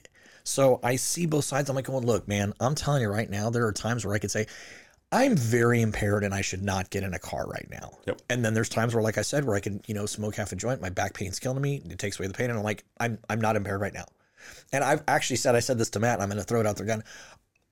I would love to do a wet workshop, a smoke workshop. They call it a green lab. Okay. Yep. I'd love to do a green lab with Pinal County. Oh, we're going to do one. And it's like, coming. It's coming to Pinal County. We're going to do it. Well, let me know. I got a whole list of people that would love to go and do it. What's funny is my sister said the same Hell thing. yeah. I just talked to her last night. I was teaching DRE school last night, and we were doing a wet workshop because we can dose people with alcohol. And for people who don't know what a workshop is, it's where you take civilians and bring them and you give them controlled doses of alcohol to check for field sobriety tests and all that, for law enforcement training. Yep, and that's what it is. So we, the state liquor board provides liquor that they've seized. So liquor's purchased or acquired from that. The United States government is stealing people's liquor, but whatever. Yes. That actually is true. Yes. That is pretty true. But typically a lot of that comes from underage consumption. Yes. So there's criminal charges that are associated with that. But we take that and we dose people. We keep track of the amount. It's not free pour. Everything is measured. Because I was a bartender before I was a cop. So I love slinging drinks. So I'm always the bartender for the wet workshops. Because I kind of get back to my roots a little bit. But we measure everything out, and people are tested before they come in, make sure they don't have any alcohol, blood pressure's tested, all that stuff. So it's a fairly controlled environment where we dose people. And I did it last night in conjunction with Maricopa County Sheriff's Office and Gilbert PD. They're putting on a drug recognition expert school, and we were dosing people because alcohol is a central nervous system depressant, just like Soma, just like Xanax and Zoloft, and anything that changes how you feel. Those are all central nervous system depressants. So they all look the same. They all deal with the same receptors in the body. Mm-hmm. They all exhibit the same signs and symptoms. So someone on alcohol is the same as someone on Xanax at those high doses. So we dose people and then let the DRE students that are just learning the 12-step process of the full drug influence evaluation do the full evaluation on someone under the influence, so they can learn and interpret signs and symptoms of impairment just because it's from alcohol is no different than it would be from soma. So that's what we did last night. What do you say to people? Because again, this is another side of the story that I hear, because I read everything now on both sides, is what do you say to the people that say that the DRE program, specifically the DRE program, is pseudoscience, it's junk science, it's no such thing, it's built on bullshit? Like, what is your, literally, because I have my own response to that, and I would love to hear yours. I think that it's been tested and verified. It's gone through, I mean, Johns Hopkins University had a huge part of the development of the DRE program. There is so much research since the inception of the program that has verified it. We did a study here years ago that I was a part of. Actually, do you know Davin? Do you know him? Yep. So he coordinated He thinks he's the smartest person in the room. But anyways. You definitely know David. Yes, I did. But that guy's he's certainly a go-getter and is a DRE and a DRE instructor, and we've spent a lot of time together. Earlier on in his career, he is like way high up in DPS right now. He is. When I left, he was a sergeant. Oh, I think he's a captain or a major. No, he's a major, or lieutenant commander, or lieutenant colonel, whatever. Yeah, lieutenant colonel. That's what. Gotcha. He is. So his career is like attached to a rocket. I mean, it's just, he is doing everything right. But he's a great DRE instructor. And he had part of a DRE study where we did double-blind studies at the 4th Avenue Jail. When the 4th Avenue Jail in Maricopa County was still a thing. And we... 4th Ave is not a thing anymore? 4th Ave is not a thing anymore. Wow. Anyways. Nope, it's now, I think, LBJ. They moved it to a little bigger facility. Right. It was after I left, so gotcha. I'm not aware of it either. I haven't been there, but I know that they changed it. But we did a study, and we just had people brought into us, and we did evals on them. Okay. And we looked just by symptomology on the symptomology matrix that the DRE program has, and we were like in the 90 percentile of being accurate. I mean, we were. I would take 90% in anything. 100%. So we not 100, but yeah, but we were in the 90s of being able to totally blind, gotcha. just doing evaluations, going by the 12-step process, looking at the matrix, the symptomology matrix, and being able to say, hey, because of this, and this is my call. Right.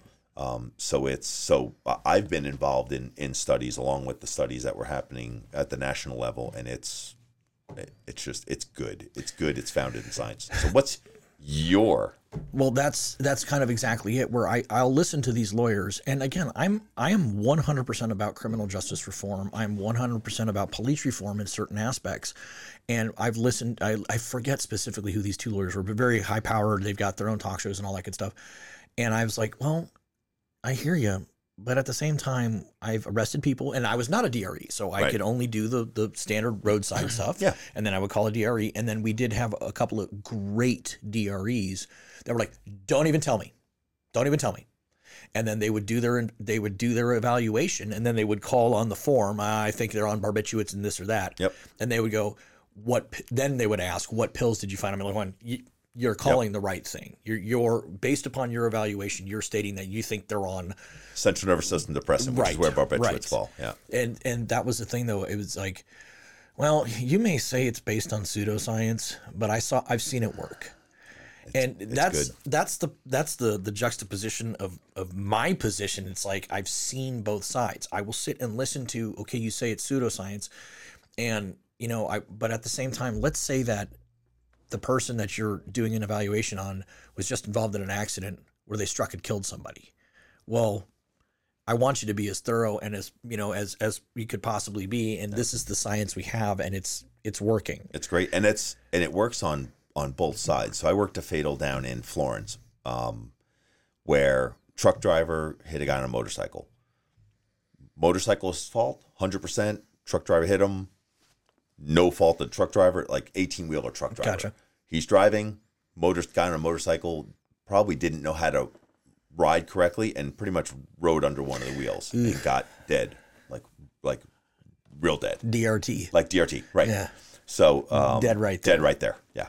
But I did an eval on the driver of the 18-wheeler to eliminate any allegation that there was any impairment there. And if you would not have, that would have opened up the door for a lawsuit against you or the department, as well as against the driver, because he was impaired. Well, you've actually saved that person down the road from a possible wrongful death lawsuit or anything like that. From really being victimized. Yeah. Is really what it is, by some ambulance chaser who said he was impaired and they didn't do anything. Well, the guy was super cool dude. And I was like, look, this is totally voluntary. You are not under arrest.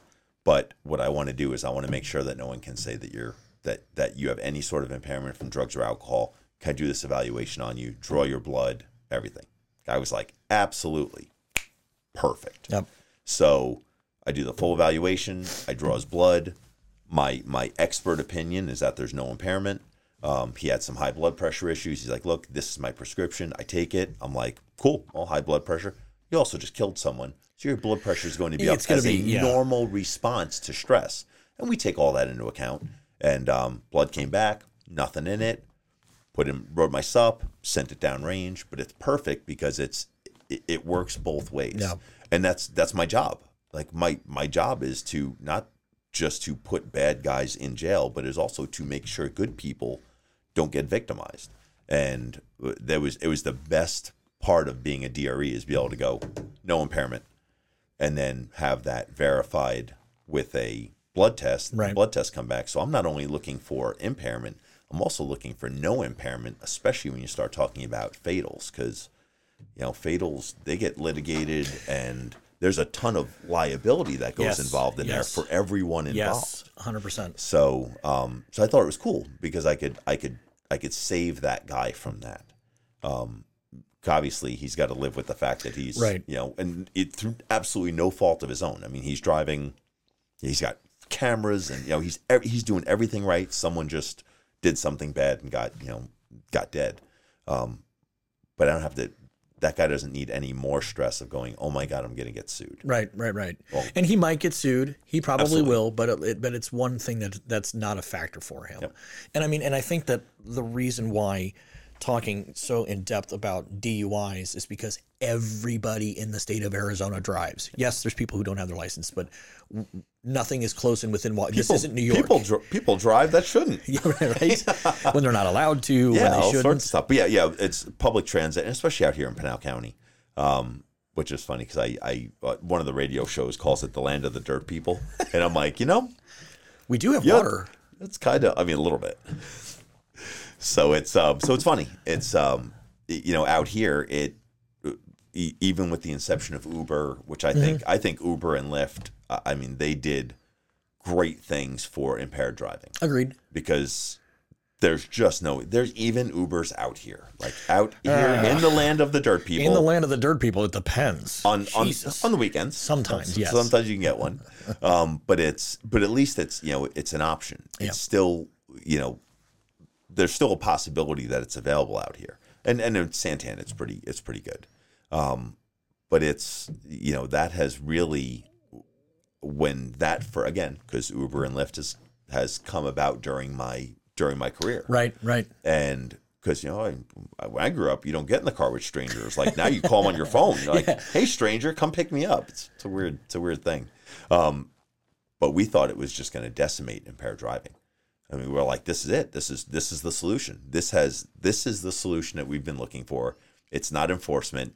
It's getting in the car with strangers and letting them drive. The thing that you just said though should always be the goal.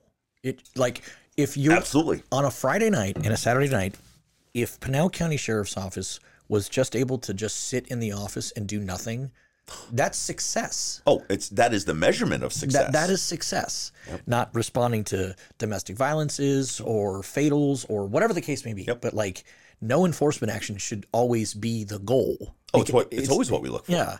And absolutely. I will say that there's always been pushback from the higher ups in my previous career. How come you're not? It's like, well, actually, that should be the goal. It's good. Yeah. If I drive down the road, if I can, which doesn't happen, I think, in the history of forever, but if I could drive on Ironwood and Gansel from US 60 all the way down to Hunt Highway and not make a single traffic stop, people are obeying the laws. Right. That's what we want. Right. Now that doesn't happen. I can't get a mile in each direction before someone blows my doors off. Aren't you in an unmarked? Oh yeah. See, that's the thing, though. Yeah, it helps. And it is the sort of thing where I did remember that where I had an unmarked for a very short period of time because I being that I worked criminal interdiction, I said I want a fully marked patrol car. I want them to know that I was a police officer trying to pull them over. And I had the one time I had an unmarked, it was pretty sweet when people would just and I was back in a Crown Vic days, so everybody Crown Vic was a cop car. Yeah. So I remember they'd blow by me. I'm going, didn't you recognize? Oh wait, no, never mind. I was in an unmarked. You didn't see. Never mind. Yeah, and I'm in a Charger, so I mean it's But again, Fridays with Frank has kind of blown the lid off of that. How did that come about? Live. So I was on Live PD. Okay. For a little bit. Okay. Full disclosure, I don't watch cop shows anymore. You know what I mean? Yep. Having done it for over a decade, I don't watch cop shows anymore. You know what's going. It's funny because I don't either. But I was on it. I was asked to be on it. I'm familiar with what it was. Yeah. So right before they stopped, they shut Live PD down for a little while. Right before that, I had a cameraman with me. Okay. So they were taking video. I was working out in Casa Grande, just on patrols before I came to the traffic unit. Was the cameraman with Live PD or was this just with Live PD? Oh, okay. Yep. Okay. So it was Live PD. So they were riding with me. Gotcha. And then he would video and splice it together and Gotcha. and give it to Live PD. So Live PD stopped, and so we lost that connection with the community of like, hey, we're out here enforcing laws. Like, this is what we're doing. So the public information office for the sheriff's office, so sheriff's office employees that take care of all of our social media, except for the sheriff, he does his own social media. But the sheriff's office has two people that's their job. So they pitched it up. Hey, we want to do something traffic related. I had just come to the traffic unit. And they're like, hey, we're going to do this with Frank. So they run it up the chain, from what I understand. It went all the way up to the sheriff. Hey, we want to do this. Sheriff's like, yep. And then they come to me and they're like, hey, we want to do this. And I was like, absolutely not. And they're like, well, the sheriff thinks it's a great idea. And I was like, so you were voluntold. So when do we start? Yeah. So, and now it started out. So Sam is the cameraman. Okay. He takes all the video. He does all the editing. He does everything. Like I put a little microphone on and I go to work. And you just do your job. I don't have contact. I don't video. I don't do anything. I literally just go and work, and Sam does everything. So it's funny because there is one of the First Amendment auditor people are like, Frank destroyed evidence. Like, Frank doesn't have anything. Like, Frank doesn't have a camera. Frank doesn't do anything. Frank just goes out and works. And Sam I actually know exactly what video you're talking about. Yeah, I know exactly which one you're talking about. It's hilarious. It's hilarious how something can get bent. Right. So it's funny because they did a public records request, and they didn't do a public records request on Frank. Frank doesn't have anything. So it's funny because I haven't watched that whole video because I just don't care. Right. I don't. Whoever that is, their opinion means less than nothing to me. And as a practicing stoic, he doesn't even exist in my world. Like I just don't value his opinion. I love it. So, but yeah, it's Sam does everything. Okay. Sam's a genius. Because this shit is hard. This video editing and all, and again, I do tiny little bits. I'm not on the move or doing anything like that, and it's difficult. It's hard stuff. He is great. That's awesome at it. So Sam was like, all right, hey, I'm going to do this, and I didn't know him at all. I didn't know him from Sam. He jumps in the passenger seat. He's like, hey, put this on. I'm just gonna video you. Just go out and do what you do. And it's weird having someone in there. Right. It's just so it's hard to get your groove in. Right. And so we rode and rode a couple times, and he took that compilation of everything and he makes a video. And it's online. I think it's called The Pilot. The one with who we call Santan Karen. Okay. So that was the first one that comes out, and we start getting a lot of really positive feedback from the community. Yeah. And Sam's like, hey, I want to do it again. And then it was again.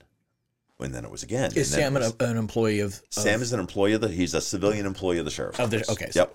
So he is. But shout out to Sam. Yep. Sam's awesome. So he has as I say, he's created this monster. And it's the first time I got recognized. Someone's like, "Hey, you're on the videos," and I was like, "I am on the videos." But on that note, though, I actually commend you fully for being open. And because back in my day, no, you're not riding with me. I don't want you to know my last name. I don't want you to see anything. No, stay as far away from me as possible. Don't talk to the press or anything like that. And again, with both your number one and number two, Sheriff Lamb, obviously everybody's seen him, and Chief Deputy Thomas, I mean, he's got his social media booming. And then you said you're out there in a public figure. It's crazy. I mean, everything from like really good stuff to really, really bad stuff. Death threats, and detectives are working threats cases on me, and when it's crazy. So now I'm kind of hyper vigilant because of course I'm a target now. And it's weird, and and just like you said, you always know, I've got my last name. So in this world, in the law enforcement world, we even call each other by our last names. It's just, and it's great because you forget someone's name, it's on their vest. It's really easy. So, but there's a ton of people, especially for other agencies, I don't know their first name. Right. I only know their last name because it's on their uniform, and that's just what we call each other. So it has always been that if someone, prior to Fridays with Frank, if someone knew my first name, there was someone in my circle. There was someone who knew me on a first name basis, probably not a dirtbag, probably not someone I had arrested, and so I was able to separate those people. And someone came up to me and was like, "Hey, Frank," like, "Hey, hey, remind me where I know you from." Right. "Oh, hey, you taught a HGN school for me 5 years ago." "Okay, cool. Cop. Got it. You go in the mostly good box." Cool. Now people come up to me like, "Hey, Frank," and I don't know. And I'm like, so it's weird that people know my first name. And for 20 years, I was able to get away with people not knowing my first name. You lived in obscurity for 20 years. I was the gray man. Yep. I went before I started this podcast and I started putting my face out. I understand completely. It's like I shied away from this stuff for years and years and years. I didn't want to be known. I didn't want to be seen or anything like that. And now this thing is created. I mean, I'm trading. Actually, when I leave here, I'm going back to the office and sending a patch and a challenge coin to Canada to a guy who works for a police department in Ontario, and he's going to send me one of his coins and patches, and I'm going to send him one of mine. And so I've sent stuff to Poland. I've sent stuff to Belgium. I've sent stuff to Denmark. They've sent me stuff. That's cool. So it's awesome. It's like we're bridging this gap not only between like citizens that have all this feedback, and I take selfies with people almost every day. Like it's so, and like I'm just a guy. Like I'm a traffic monkey. I write tickets. I do the pen thing, and and I do this smoke and mirrors thing called DRE, and and I'm a sniper. I shoot really small groups, and that's it. And now people, I'm in a restaurant, and people come up to me like, "Hey, can I take a selfie with you?" My wife and I, or my husband and I, we sit and we watch your videos all the time, and it's just, it blows me away. Like I am, to say that I'm humbled is a disgustingly gross understatement. I mean, I can't believe, and Pinal County is the citizens of Pinal County are so pro the sheriff's office, and they're so pro Sheriff Lamb that by proxy they're pro me. Agreed. But the thing is though too, like, and again, it's pro freedom. It's, again, I run a cannabis podcast. You're in my home. I'm not breaking any laws. You're not, you know what I mean? It's a matter of pro freedom, and this is what the people have chosen. So this is the laws we're going to follow, and this is how we're going to enforce it. You know what I mean? And it's just about, but like on the public service level though, I think it's amazing. I think it's great. And I love having conversations with officers who are open like this and provide the public more insight into what they do than just what you see on TV and all that. You know what I mean? And in a mini series format and all that type of crap. And that's something that Sam does is, and it's funny because, I'll go up to a car, and the overwhelming vast majorities of people I stop are yes or no, sir, sorry, either it's, hey, it's a ticket, here's a warning, and we both go about our day. It is nothing noteworthy.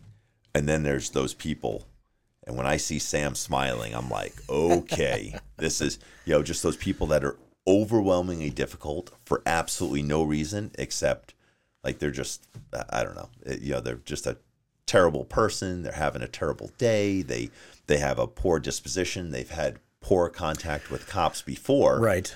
And, like I've walked up to cars before and people shake. I'm like, hey, man, have you had your ass kicked by the cops before? Because I'm not going to kick your ass today. Like, I'm here. Like, I'm super cool. You're like up here. Right. Like, come down here and meet me because I'm way down here. Like, I'm super cool. I'm always, now there are times, as you know, that you go into a situation and you need to either exert your authority. Yes. You need to take control of a situation. There are times when, and I don't raise my voice in my personal life ever. Like, I don't have a temper. I don't yell. Again, I'm really as stoic as I can be in my philosophies in my personal life. And that overwhelmingly, I try to guide my professional life now as much better than I was when I was younger. And I think we could probably both agree that when we both got out of the academy, we were nowhere. I was, and I have a master's in leadership. Okay. So it's a cool thing to be a student of. Yes. No, I agree. I love leadership. So it's something that I'm always, and it's great because coming from Maricopa County to Pinal County, there is a gross difference in leadership. And being a student of that and looking at the things that Sheriff Lamb does in leadership is very different than what was up in Maricopa County and all that stuff. So it's, but being a stoic and, guiding myself in the way of really having ultimate control of my emotions. I'm not a super emotional guy to begin with, so it's really easy for me. But like, anger isn't an emotion I have. Like, very few people can elicit that response, and they're only people in my very most inner circle, like best friend, right, family. That's it. Besides that, I'm not angry. Like, I don't have anger at all. That was a thing that I never understood, and that I always did try to take into heart, was that person that you're pulling over on the side of the road, they might have just learned that their child died. They might have just gotten into a fight with their spouse, whatever the case is. But at the same time, I would allow them to run their mouth, and I would just look at them and like, going, look, dude, are you mad at that you got caught, or are you mad at me? You know what I'm saying? Yep. And 99% of the time, it's just having a bad day, blah, blah, blah, blah, blah, and you just kind of let them spout. I get it. Now, the problem is that I did not live through, and I'm not dealing with the evolution that you are and every law enforcement officer out there right now, of everybody just shoving this thing in your face. Now, listen, I firmly believe in filming law enforcement. Doesn't bother me a bit. It doesn't bother. I think it's everybody's right, and I think it's everybody's should be allowed to do that. But there also needs to be a little bit of respect on both sides. And there is none. There are people that, and they call themselves First Amendment auditors, right? Which is that it's bullshit. That is a bullshit title that you give yourself. But the guys that are down here, because they're terrible humans. Okay, they are terrible humans, and what they're trying to do is elicit a negative response. You're right. With the catalyst of negative terms and cursing and all of this negative. And what they're looking for, which is awesome because I don't have that, is an emotional response from someone, possibly someone younger in their career that, and they're looking for a response. That's great, man. But lions don't worry about the opinions of sheep. Well, and I do agree with, and I have seen some of those videos where the person is doing everything legally correct. And in my opinion, absolutely, there are the ones that are just instigating a fight, and I don't agree with that. But when you do have somebody who's clearly just making, and I'm talking about the respectful ones. I'm talking about the ones that are great with that.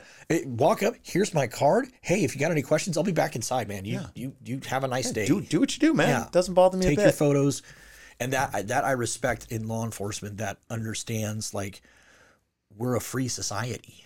We're allowed to do those sorts of things. I do not agree with instigating a fight. I do not agree with those people. And that's what's happening pushing the buttons down here. And there's a video that came out probably just a couple weeks ago of a guy. I'm on a traffic stop, and they're there MFing me and yelling and screaming and doing everything, trying to, which of course divides my attention. Now I have a subject in a car. So he was not related to the traffic stop? No. Okay. No, right.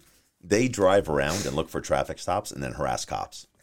So I'm on a traffic stop with someone, and luckily the person I was on a traffic stop with was cool. I ended up giving them warning. It was nothing. It was during DUI task force. So I was looking for an impaired driver. Right. They weren't impaired. I'm like, hey, have a great night. But while I'm there, they hit me with a spotlight and blind me while I'm standing at the person's door. And I immediately engage that person. So I'm like, look, man, you could stand here all you want. Do not shine a light in my face. You're going to go to jail. Like that is absolutely, I draw that line in the sand of, you cannot blind me at night while I'm standing at the window of a car and think that that's your First Amendment right. That is not. That is not your right. Now, you could stand there and video me all day long. Right. You can respectfully ask me questions. I have no problem with that. I mean, the position that the sheriff's office has created for me in this Fridays with Frank is I contact people all the time. You're the face. Right. And and I'm okay with that. I'm okay. I've agreed to take on that responsibility. But respectfully. Yeah, absolutely. And yelling and cursing and shining lights at me while I'm trying to do my job. That is not you don't have a First Amendment right to that. What kind of a human being does that though anyways? A terrible one. Yeah, just an asshole. Yes. 100%. I couldn't agree with you more. Yeah, I have other words too. Lots of adjectives. Lots of them. And it's just like, look, again, if you are curious about the stop or whatever, what are you doing, deputy? What's going on? It's not like I totally fine with that. Even if I was confrontational with somebody, I still wouldn't be cursing at them or doing anything like that because it's just not who I am as a human being. These guys are absolutely terrible, and all they do is look to elicit some sort of emotional response. But the problem is those that too many young officers are eliciting an emotional response. Okay. And I say young, but that's not necessarily the case. Sometimes it's just new. Right. And there's just, and we all know people that are more prone to having an emotional response than others. Absolutely. And after going through my leadership program and having been a sergeant at an MCSO, and Fridays, just the whole evolution of my career, I see myself as a better servant now than I was then. Like when I had 2, 3, 4, 5 years on, right. I was a shitty servant, and I understand what you're saying. I can look back at myself, the young version of me, and go, man, you had so much to learn. Oh, of course. But I'm still learning. I still deal with people. I still use different verbiage and change how I interact with people, looking for the best possible way to articulate things, to describe what's going on, to contact people that have knowingly done something wrong. And I think before I've started this learning lesson of being more stoic, and I think I took things personally, I guess, like you were going 100 miles an hour. You violated my laws, right? And I think many, many years ago, I think I took that as like a personal slight. Like you'd done something to me personally. And I think the more that I've been in this job and the more mature that I've gotten and the more gray I've gotten, right? I think I've realized that it's like now I take nothing personal. Good. I mean, unless it is directly related to my family. It doesn't exist in my world. So it's like, yeah, man, you did something wrong. We're going to work through this as two dudes. We're going to work through this together and send you on your way. It doesn't, The hard part for a lot of the public and a lot of the ones screaming for police reform is the fact that, again, I'm 100% for smart police reform, more training, more funding. You want better cops? You lower that bar, you're going to get that lower standard. It's right now. We're dealing with it right now. It is, hey, we need more people. Well, people don't want to. We have these requirements that are up here. Right. If we drop them down to here, we get all these extra people. Well, that's great, but you're not going to get better people. No, and not at all. Who wants this job? It's not what it used to be, and it's still great. It's still a fun job, and it's incredibly rewarding. And we do such cool stuff and good work, and put bad guys in jail, make good people feel safe. Right. And we do such good stuff, but I mean, you could do anything and make more money. I mean, you could do anything. Yes, I don't make anything for money, and I don't care because I love this job. I will admit that after having been out for 5 years and being involved in criminal justice reform and all that good stuff, my mind does start to get tainted a little bit, and it does start going the way of the mass media until I'm like, what?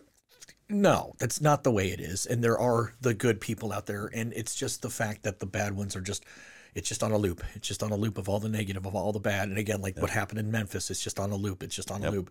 And that right there in and of itself, if you dive into the background of those guys, 2 of them never should have been employed by the police department. I don't know of a single police officer that has ever said, what they did was fine. No, what they did was atrocious. Oh my God. Yeah, absolutely. And you see that there were multiple issues along the way that were never dealt with, but because of staffing shortages, you couldn't get rid of these people. Yep. You could have averted a national tragedy had there been more people to backfill that position that were of high standards, that were of quality. Or those people wouldn't have been in there in the first place if they would have adhered to the standards that were originally set. And I think it's happening everywhere. It's just the way society's going. And I mean, and from what I understand, there were protests in Atlanta about them building a police training facility. Yes. So you want cops to be trained better. Yes, cops need to be trained better. Hey, we're going to build this building to train cops better. No. Right. Hey, man, you can't speak out of both sides of your mouth and say that you want us to be trained better, which it's such a gross generalization. Right. That society needs to be trained better. I do agree. Families need to train their kids better.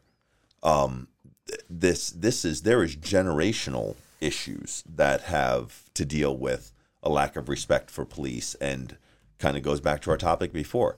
If you think I have done something wrong, fighting with me on the side of the road is not going to wrong your right. No, it's not. And now you are 100% in the wrong. That's it. Like hey, put your hands behind your back. No. Okay. And then I beat your ass on the side of the road because now we've gotten into a physical confrontation. Right. And now you're looking at resisting arrest. You're looking at aggravated assault. You're looking at all of these things where it could have just been, hey, you're under arrest. Hey, man, I don't think you should be doing this, but we'll deal with this later. Put your hands behind your back. If I violated your rights, the county's going to cut you a check. I'm going to get in trouble. I'm good with that. I'm 100% good with that. But, hey, put your hands behind your back. No. That's not the time and place to decide, because no officer ever is going to go, hey, you're under arrest, put your hands behind your back. Someone says no, and that cop's not going to go, okay. That's not the way law enforcement works. The problem is that because of everybody that's so scared, I've seen videos of officers, like bad guys, just turn around and walking away. The officers at lethal coverage with them, pointing their gun at them, and the person's like, no, piss off, and then walks away, and the officer's like, well, I'm by myself and I can't really do anything, so okay. Yep. And I just don't understand that mentality, especially if there's a crime. Now, when it comes to drug laws, that I'm in a whole different world now. I'm in a whole different world now regarding drug laws.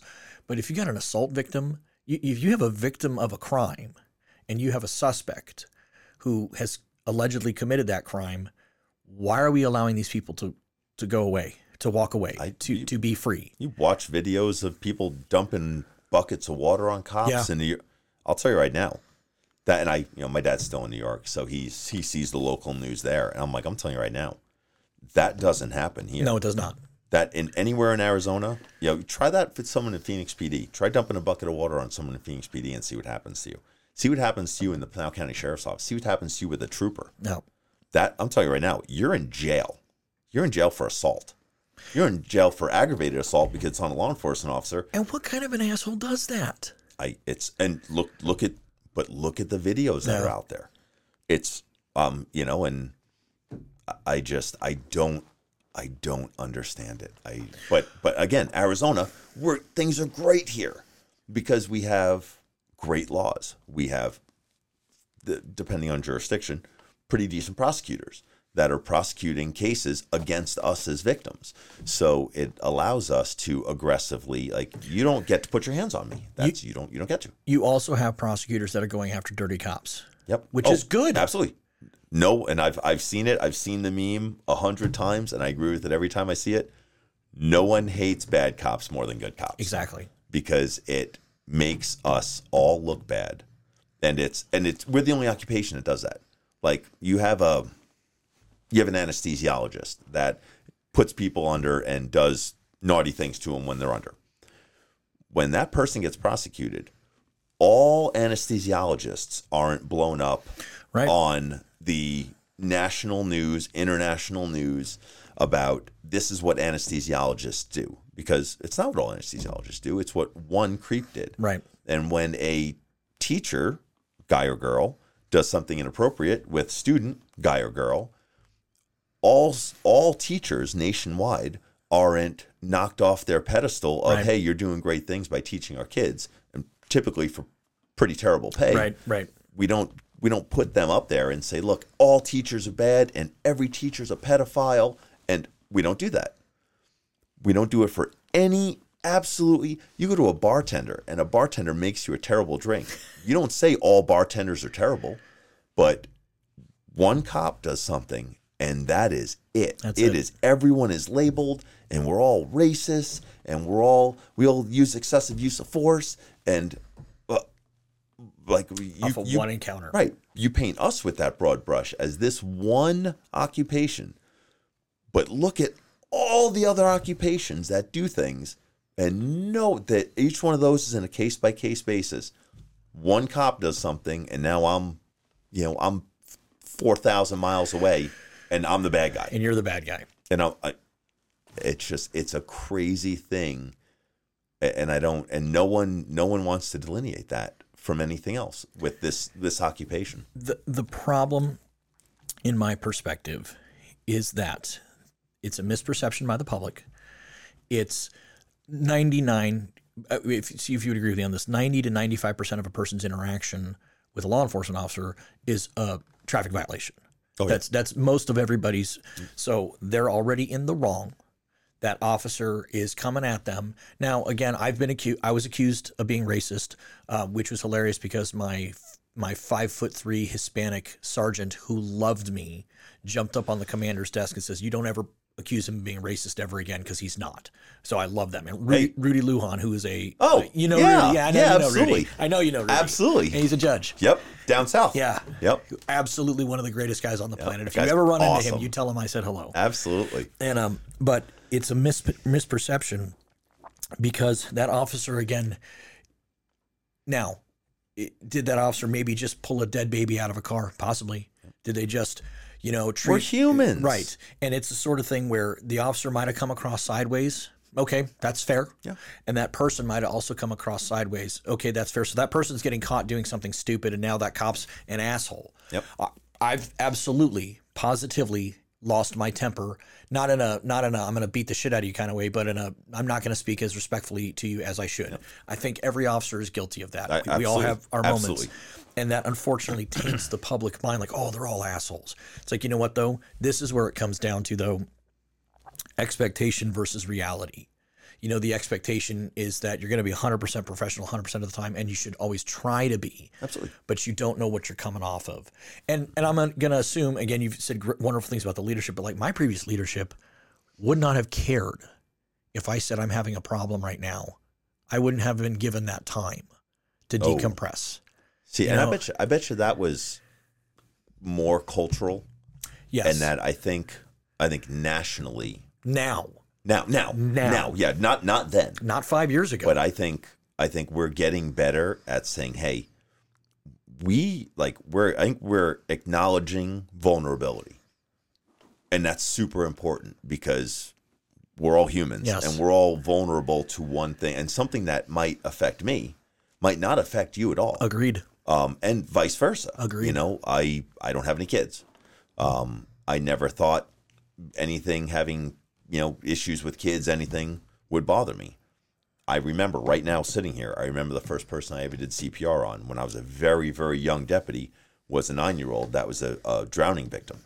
And it bothered me, and it took me by surprise how much it bothered me. I mean, I thought about it day and night for weeks.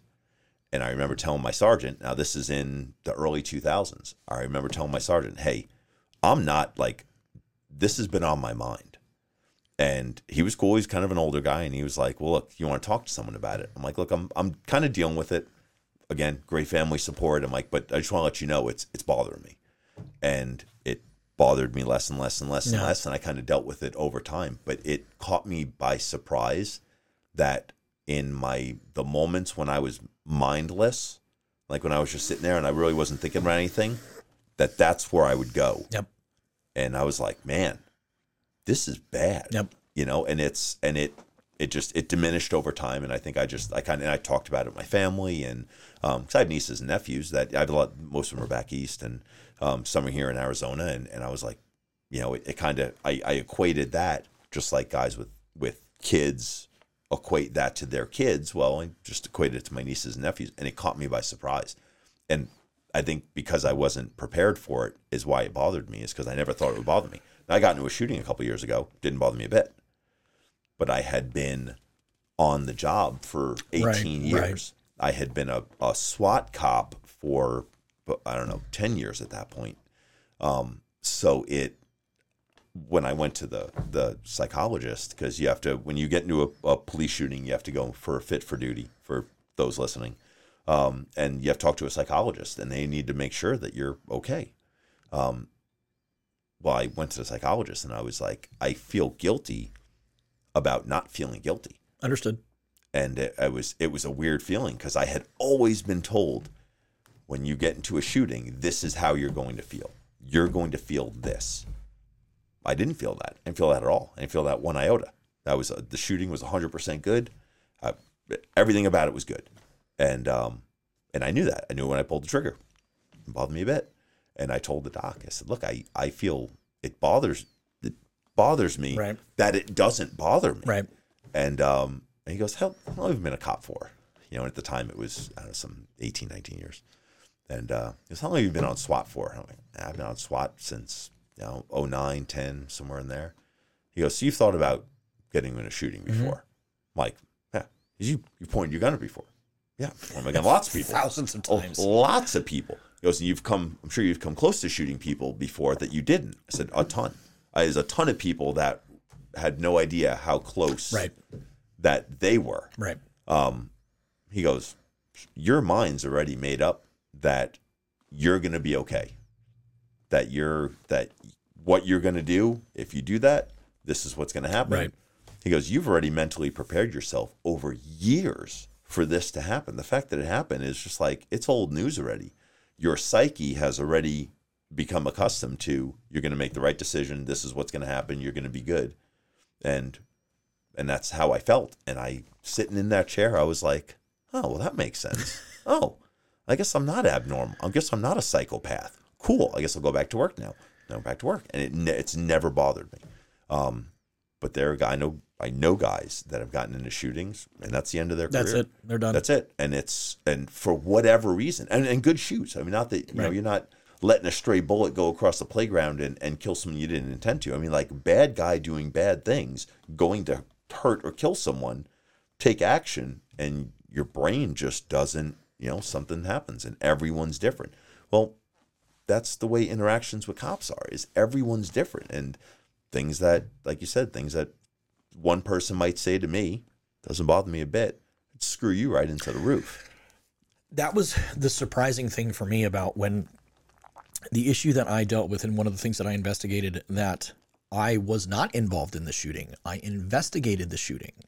And it was just all of the circumstances and the video I had to watch over and over and over and over and over again. And the audio I had to listen to over and over again. It did scramble my brains. And it absolutely did bother me, which led me down a path of just self-destruction. That was the whole, I don't worry about my relationship or anything like that. I'm king dingling at work.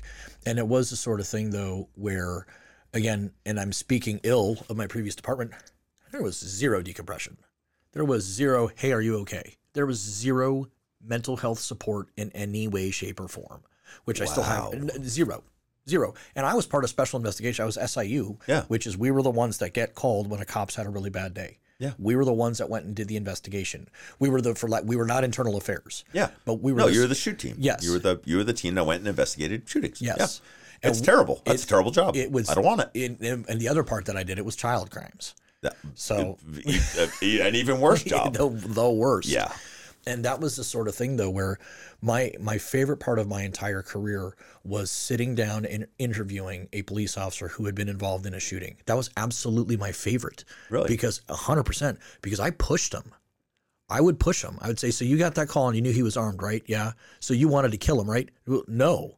Because I needed to elicit their perfect answer, their response. Yep, that's the perfect answer. Yes. No, I don't want to kill anyone. Right. I don't want to kill that guy I killed. There's only one time, and I was in SIU for about 2 years, and I interviewed probably 10 to 12 officers that had been involved in a shoot. Every single one of them, except for one, had cried. Because, and again, every single person responds differently, just like you were saying. But the overwhelming emotional response was they did not want to pull the trigger. Absolutely not. They did not want to pull the trigger at all. Nope, absolutely not. I don't know anyone that does. I don't know. I mean, I've looked at people through the crosshairs of my sniper rifle. Like, yep, if this has to happen, it's got to happen. But man, I don't want it to. I don't want to go down that road. I don't want to. You know, it is something you have to live with, right? And it's terrible, man. The sequence of events after that, and the investigation, the interviews, and you have days off to decompress, and I say it from the mountaintop. I got into my shooting. Not 20 minutes later, the sheriff called me, and my phone rings. I don't have the sheriff's number on my phone. Answer it. And he was, hey, heard you got into a shooting. Yes, sir. How are you? Well, I think I'm good, sir. I'm not hit. I'm like, I don't know, but I'm standing here talking to you, so things are okay. He goes, this is my number. Anything you need, any resource you need, you call me. I'll make it happen. Whatever you need. Okay. Chief Thomas was the second call I got. Hey, how are you? Oh, sir, I'm okay. What do you need? I've got, and by then everyone, the whole world is there. Right. So I said, I got everything I need here, resources, I got everything. My sergeant's here, my friends are here. I'm okay. I'm just kind of sitting here away from the scene, waiting to see what happens. Right. That's the nerve-wracking part, it's though. Crazy. Yeah. I'm like, hey, I need a lawyer. Hey, union guy, and all the stuff. And Chief Thomas said the same thing. Anything you need, whatever you need, you let me know. That's awesome. So months later, I just happened to be at headquarters, and Chief Thomas calls me into his office, and goes, "How are you doing?" I'm like, "I'm great. I work for PCSO. I'm great." And he goes, has anything bothered you about the investigation into your shooting? This is why I love Matt. Oh, this is Chief Thomas. This is why I love him. Rockstar dude. Because, and what he shared with me is that he had been involved in some kind of significant incidences earlier on in his career, and he didn't, very similar to your story, he didn't have the backing that I got. So I'm looking at this like, you guys are awesome. Like, I've got support everywhere. I could call anyone and say, hey, I'm having a bad day. Hey, can I talk to you? Hey, I need someone to talk to. Hey, I need a professional to talk to. No.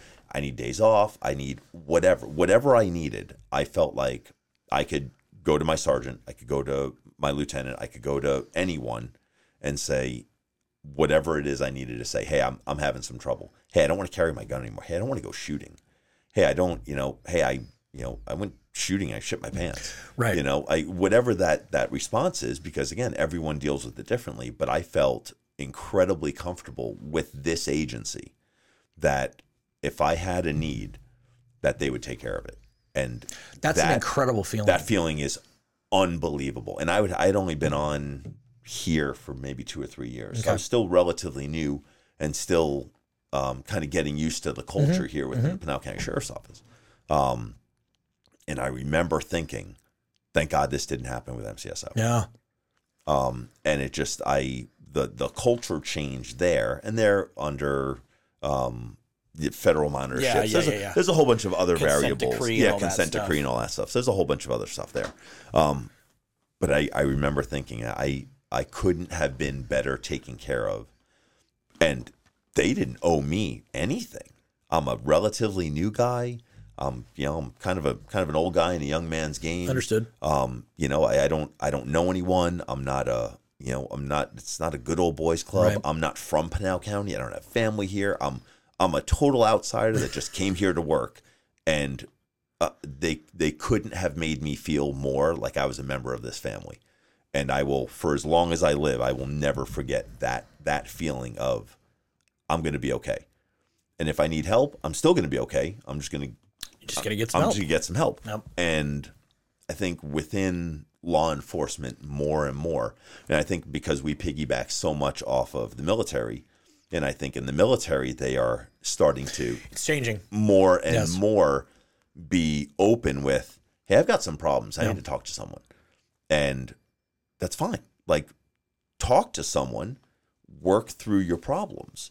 Don't bottle them up because you're going to go crazy. It's going to affect and manifest in ways that you just don't understand and don't comprehend. Yep. I said, when Chief Deputy Thomas sat in that chair, I mean, he looked at me and says, yeah, he says, I see a counselor. Like, he admitted that on my show. It's like saying that just as a law enforcement officer now. It was taboo 10 years ago. 5 years ago. Yep. Absolutely 100% taboo. You couldn't say that. You were a kook. Yep. You were crazy. You shouldn't be carrying a gun. Shouldn't be carrying a gun. Yep. And now for him to sit here and again to admit that openly to his people, to his guys, to say, that's maturity, and that's amazing. And again, you want to talk about the sign of great leadership is being vulnerable at the appropriate time. Amen. And that's being vulnerable. I mean, it just is. It's, he took that little part of his personal life and said, I'm going to put this out on the table for everyone to see. I'm not ashamed of it. And he shouldn't be. No, not at all. And it almost sets a great precedent of you can be a leader in one of the top, if not the top law enforcement agency in the entire state, and you could talk to someone about shit that bothers you. And it's okay. Because he's an old time SWAT guy. Yeah, he's a SWAT dude. He's been around the block, and which is awesome because he and I speak the same language. He's a SWAT dude. He was a traffic sergeant. He's a motor. He wears double wings, which is it's pretty impressive to wear your SWAT wings. Yep. And which is that, and then also your motor wings. Arguably two of the toughest courses to go through in law enforcement. Agreed. He's got both of them. And there's not a whole lot of guys that rock double wings. So it's if you've done it, you've been around. Most of the traffic guys don't like the hut SWAT stuff. It's like two separate worlds when it comes to law enforcement. It is. It's a huge topic of conversation within my squad because I love that. Now I'm not a motor. I am in the traffic unit, but I am a 4-wheel guy. So the motors call me a cager. Yeah. Which is a term I never knew until I came to the traffic unit, and they're like, "Well, you're a cager," and I'm like, "A what?" And then it was explained to me, and I was like, "Okay, see what you did there. See what you did there, guy, with your little scooter and your little helmet, and you got your boots, and your tall boots on you." So, but we very lovingly brag on each other pretty consistently with that. But if you have double wings, you're there's not a whole lot you're afraid of. Right. Because I am afraid of hurting myself on a bike. I used to ride, and the entire reason I sold my bike in 2009. The reason I didn't ride anymore is because of having been a trooper and responding to multiple collisions where the rider was doing everything correctly. Everything right. Didn't do a single thing wrong. Yep. And you're in a wreck, that would be fine if you were in a cage, safe, with cup holders and air conditioning, and you get into a wreck with a bike, and now you don't walk right anymore. Or you're dead. Right. One of the most tragic accidents I ever took, dude was getting onto the freeway from I-10 and 32nd Street and heading eastbound on the I-10. He had just left the University of Phoenix where he was working, and somehow a car clipped his rear tire. But it was trying to dive bomb across an exit at 40th Street, clipped his rear tire, so it sent him into a tank slapper, and then that car overcorrected and somehow passed him, and then came to a stop in front of him, and then so he got hit by the car, and then that hit him, and then he hit it. Then he T-boned the car and went up and over it, and then that person fled the scene, and that guy, I mean, he was like a late 20s, early 30s kid, and paralyzed from the neck down from that moment on. And he had the boots, the jacket, the helmet, he had everything. And wasn't doing anything wrong, Nothing. Just getting on the freeway. Yep.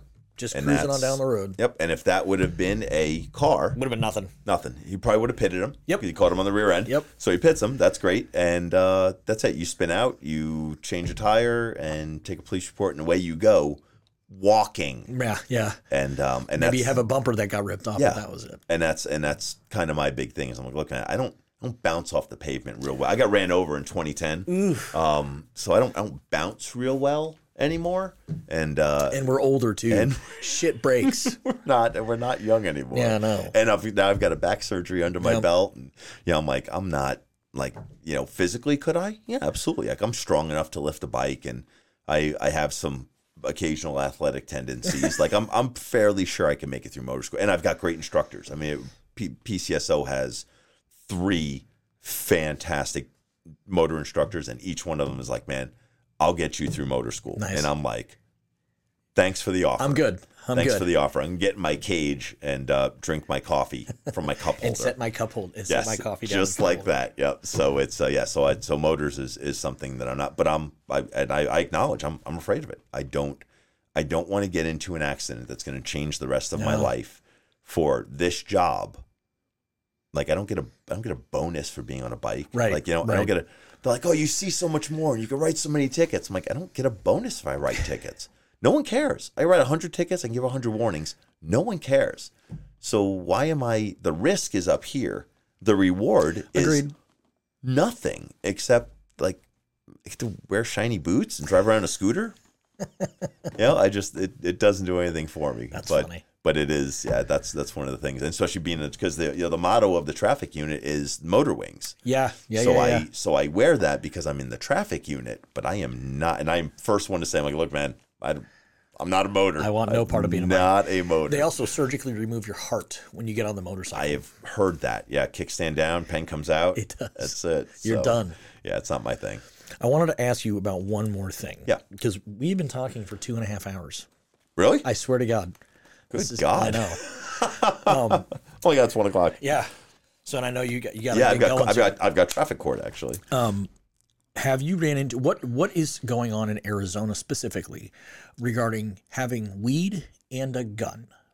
Have you ran into that situation? Oh, yeah. Yep. And what is happening with that? I don't think anything's happening with it. I don't think it's. I think because marijuana is. I just ran into it very recently, and we did not prosecute it because it is. I think at least it was interpreted by those of us that were there that the spirit of the law is illicit drug in a gun. Right. So like meth in a gun, yeah, I'm gonna rock and roll on that. 100%. Fentanyl, heroin, but marijuana because it is legal to possess. It's not misconduct involving a weapon. Right. So that is my interpretation of it. Is that what Pinal County is doing? That at least in the small circle that I run with, yes. Okay. Yeah, for weed, at least that I don't think we've had an official like, hey, this is bulletin or anything coming out. This is the bulletin, this is the policy. But I think it's if you have weed and it's legal, and you are not a prohibited possessor, and you have a gun that is legal, you have 2 legal things that are together. Like this is refreshing to hear. Well, but I mean, it's a very logical stance to take on that. Agreed. So if we can, and again, there's letter of the law and spirit of the law. I feel like that's the spirit of the law. Is I don't want someone high on meth driving around with a gun. No. But if someone is on their way back, they went to Ted's shooting range and they shot, and they're there at the range and they're doing everything right, and gun in their car, stop the dispensary on the way home, get your weed, you're headed home to bake a pizza and bake yourself. I stop that guy, like that guy becomes a felon. Right. I don't feel like that is what that law was intended for. Now, you are sawing the catalytic converter out from underneath my car because you're a meth-using tweaker and you have a gun stuffed in the back of your pants. We're talking about a different thing. That's a whole different world. Now we're gonna, but remember, there's no medical purposes for meth. There's no medical meth.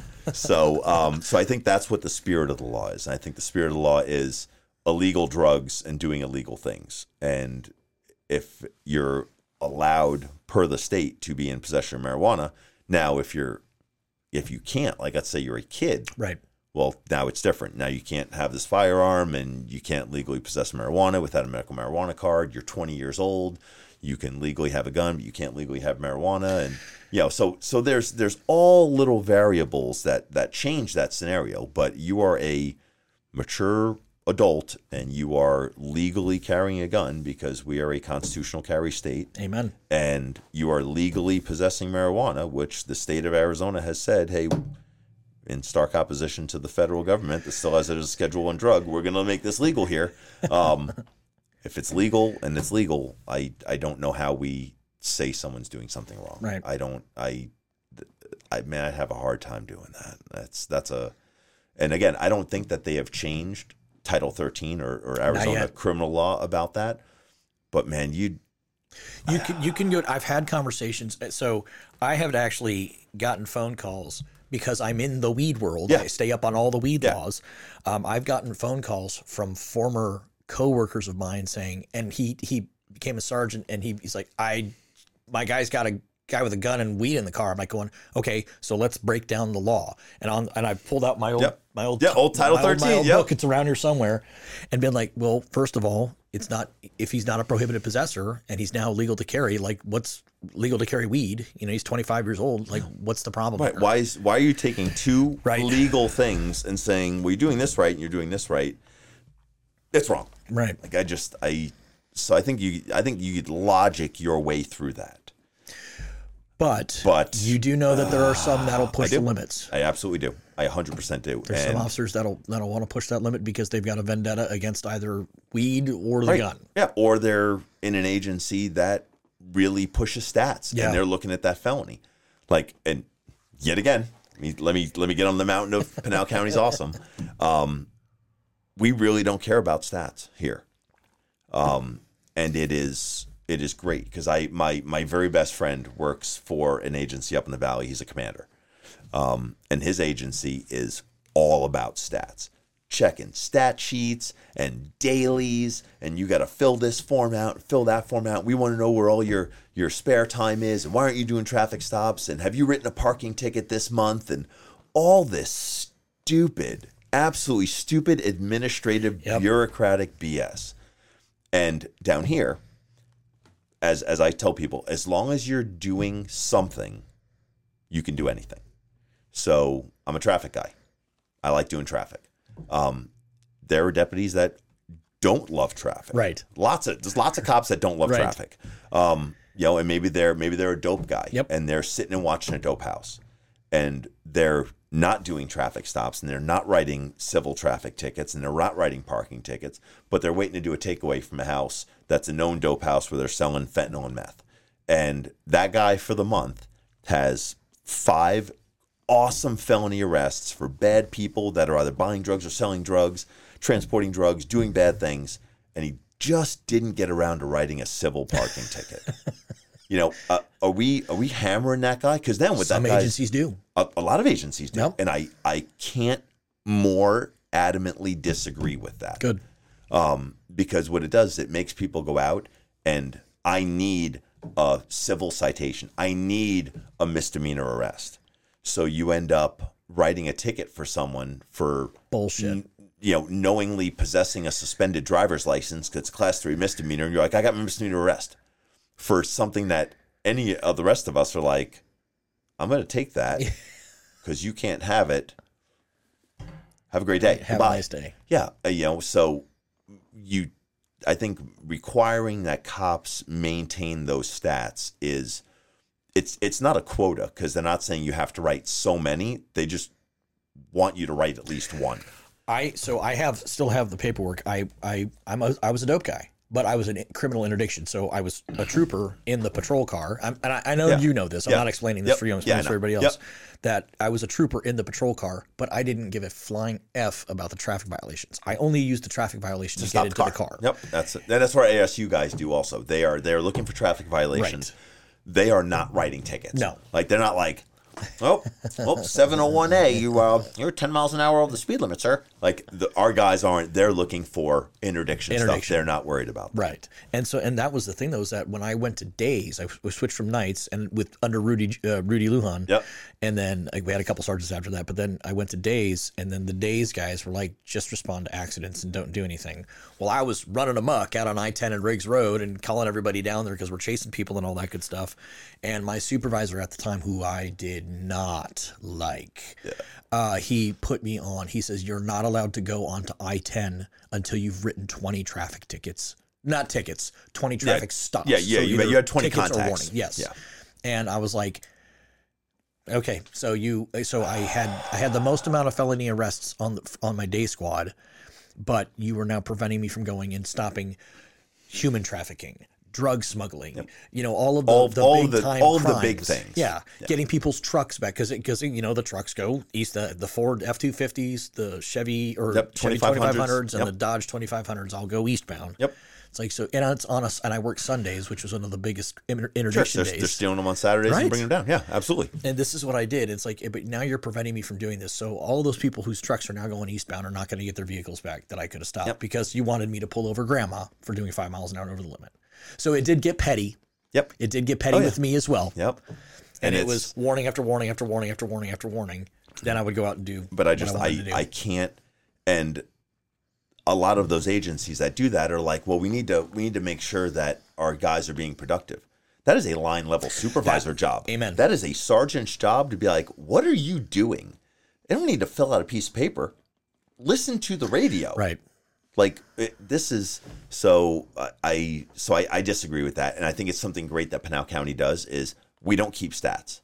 I keep stats in the traffic unit. That's amazing. Yeah, we do not keep stats. That's amazing. In the traffic unit we do because we do so much grant funded stuff. So we're different. You have to show that you're working. Well, the government wants to know where their money's going. Yes, the Governor's Office of Highway Safety and all that stuff. So I'm good with that. Like it doesn't bother me. I keep a stat sheet for traffic in response to everything traffic I do, but they don't care how many. If there's a shoplifting and I'm right around the corner and I go to it, I make an arrest, no one cares. Right. No one cares. Not one person anywhere cares. And if you are a regular patrol deputy within the Pinal County Sheriff's Office and you do 10 traffic stops and you give 10 people warnings, no one cares. If you write 10 tickets, no one cares. You make 100 traffic stops, no one cares. Warnings, citations, arrests, no one cares. Just work. Just do something. Just work. Just go out and talk to people and put bad guys in jail, make good people feel safe. I said it as a sergeant. I say it every day. That's what we do. And you don't have to write tickets to do that. You don't have to arrest people to do that. You just be out there and contact people and investigate, go to your calls for service and do good investigations. And so that's really one of the things that I think is one of the many things I think is great about this is we're not worried about that. That's awesome. We're not worried about, hey, you have to go and find somewhere in Santan Valley today and go write a parking ticket. Like, there are better things to do. Right. So let's do those. And if you have someone that loves dope and wants to run dope, and that person's getting great felony arrests, but God, they just haven't done a traffic stop this week. Who cares? Who cares? Yeah, they're dealing with drug dealers. Right. Like, let me do the traffic stops. That's my job. And if you don't find anybody that has good weed, if any of your guys find a house with some good weed, let me know about that shit. Yeah, okay, man. Go talk to this guy. Just kidding. So that's it, man. Where are you going? Cannot thank you enough. You have given me literally 2 hours and 37 minutes of your time, and I would love to continue this conversation. We could continue this conversation. I'd love to have you come on again. Absolutely, I'd love to. And again, this is all thanks to our command staff. You know, Chief Thomas gave me the okay to, hey, do it on duty. Sign That's off. amazing. I can't thank him enough for that. This is community outreach. This is just like Fridays with Frank. This is just a different way to come out and reach the community and say, look, man, we're cool dudes. And you were specially requested by the stoner community, which is awesome. See, we all love drugs, right? So, but I like that, man. I like the feedback and everything. People send Facebook messages to the sheriff's office all the time about, you know, Fridays with Frank, good and bad, but they forward the majority of the good ones to me. I'd probably take out some of the bad ones. But it's all community outreach, and how we interact with people here. It reflects on how people deal with Surprise PD and Buckeye PD and Mesa PD. This is exactly the message I've tried to get to the other law enforcement agencies. I think that the big hurdle for me in this podcast was the fact that, again, with Chief Thomas coming on and understanding, this is not an I gotcha. This is not a I hate cops moment. This is a let's bridge the gap and talk and have conversation and explain things. And not having those contacts with other law enforcement agencies has hindered me. So I'm hoping the cool thing is you can get some feedback, get some questions from people that watch this.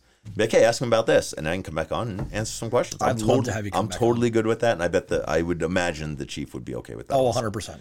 Cool. So thank you so much, man. Absolutely, I appreciate it. It's my pleasure. Turn all this crap off. Very cool. So.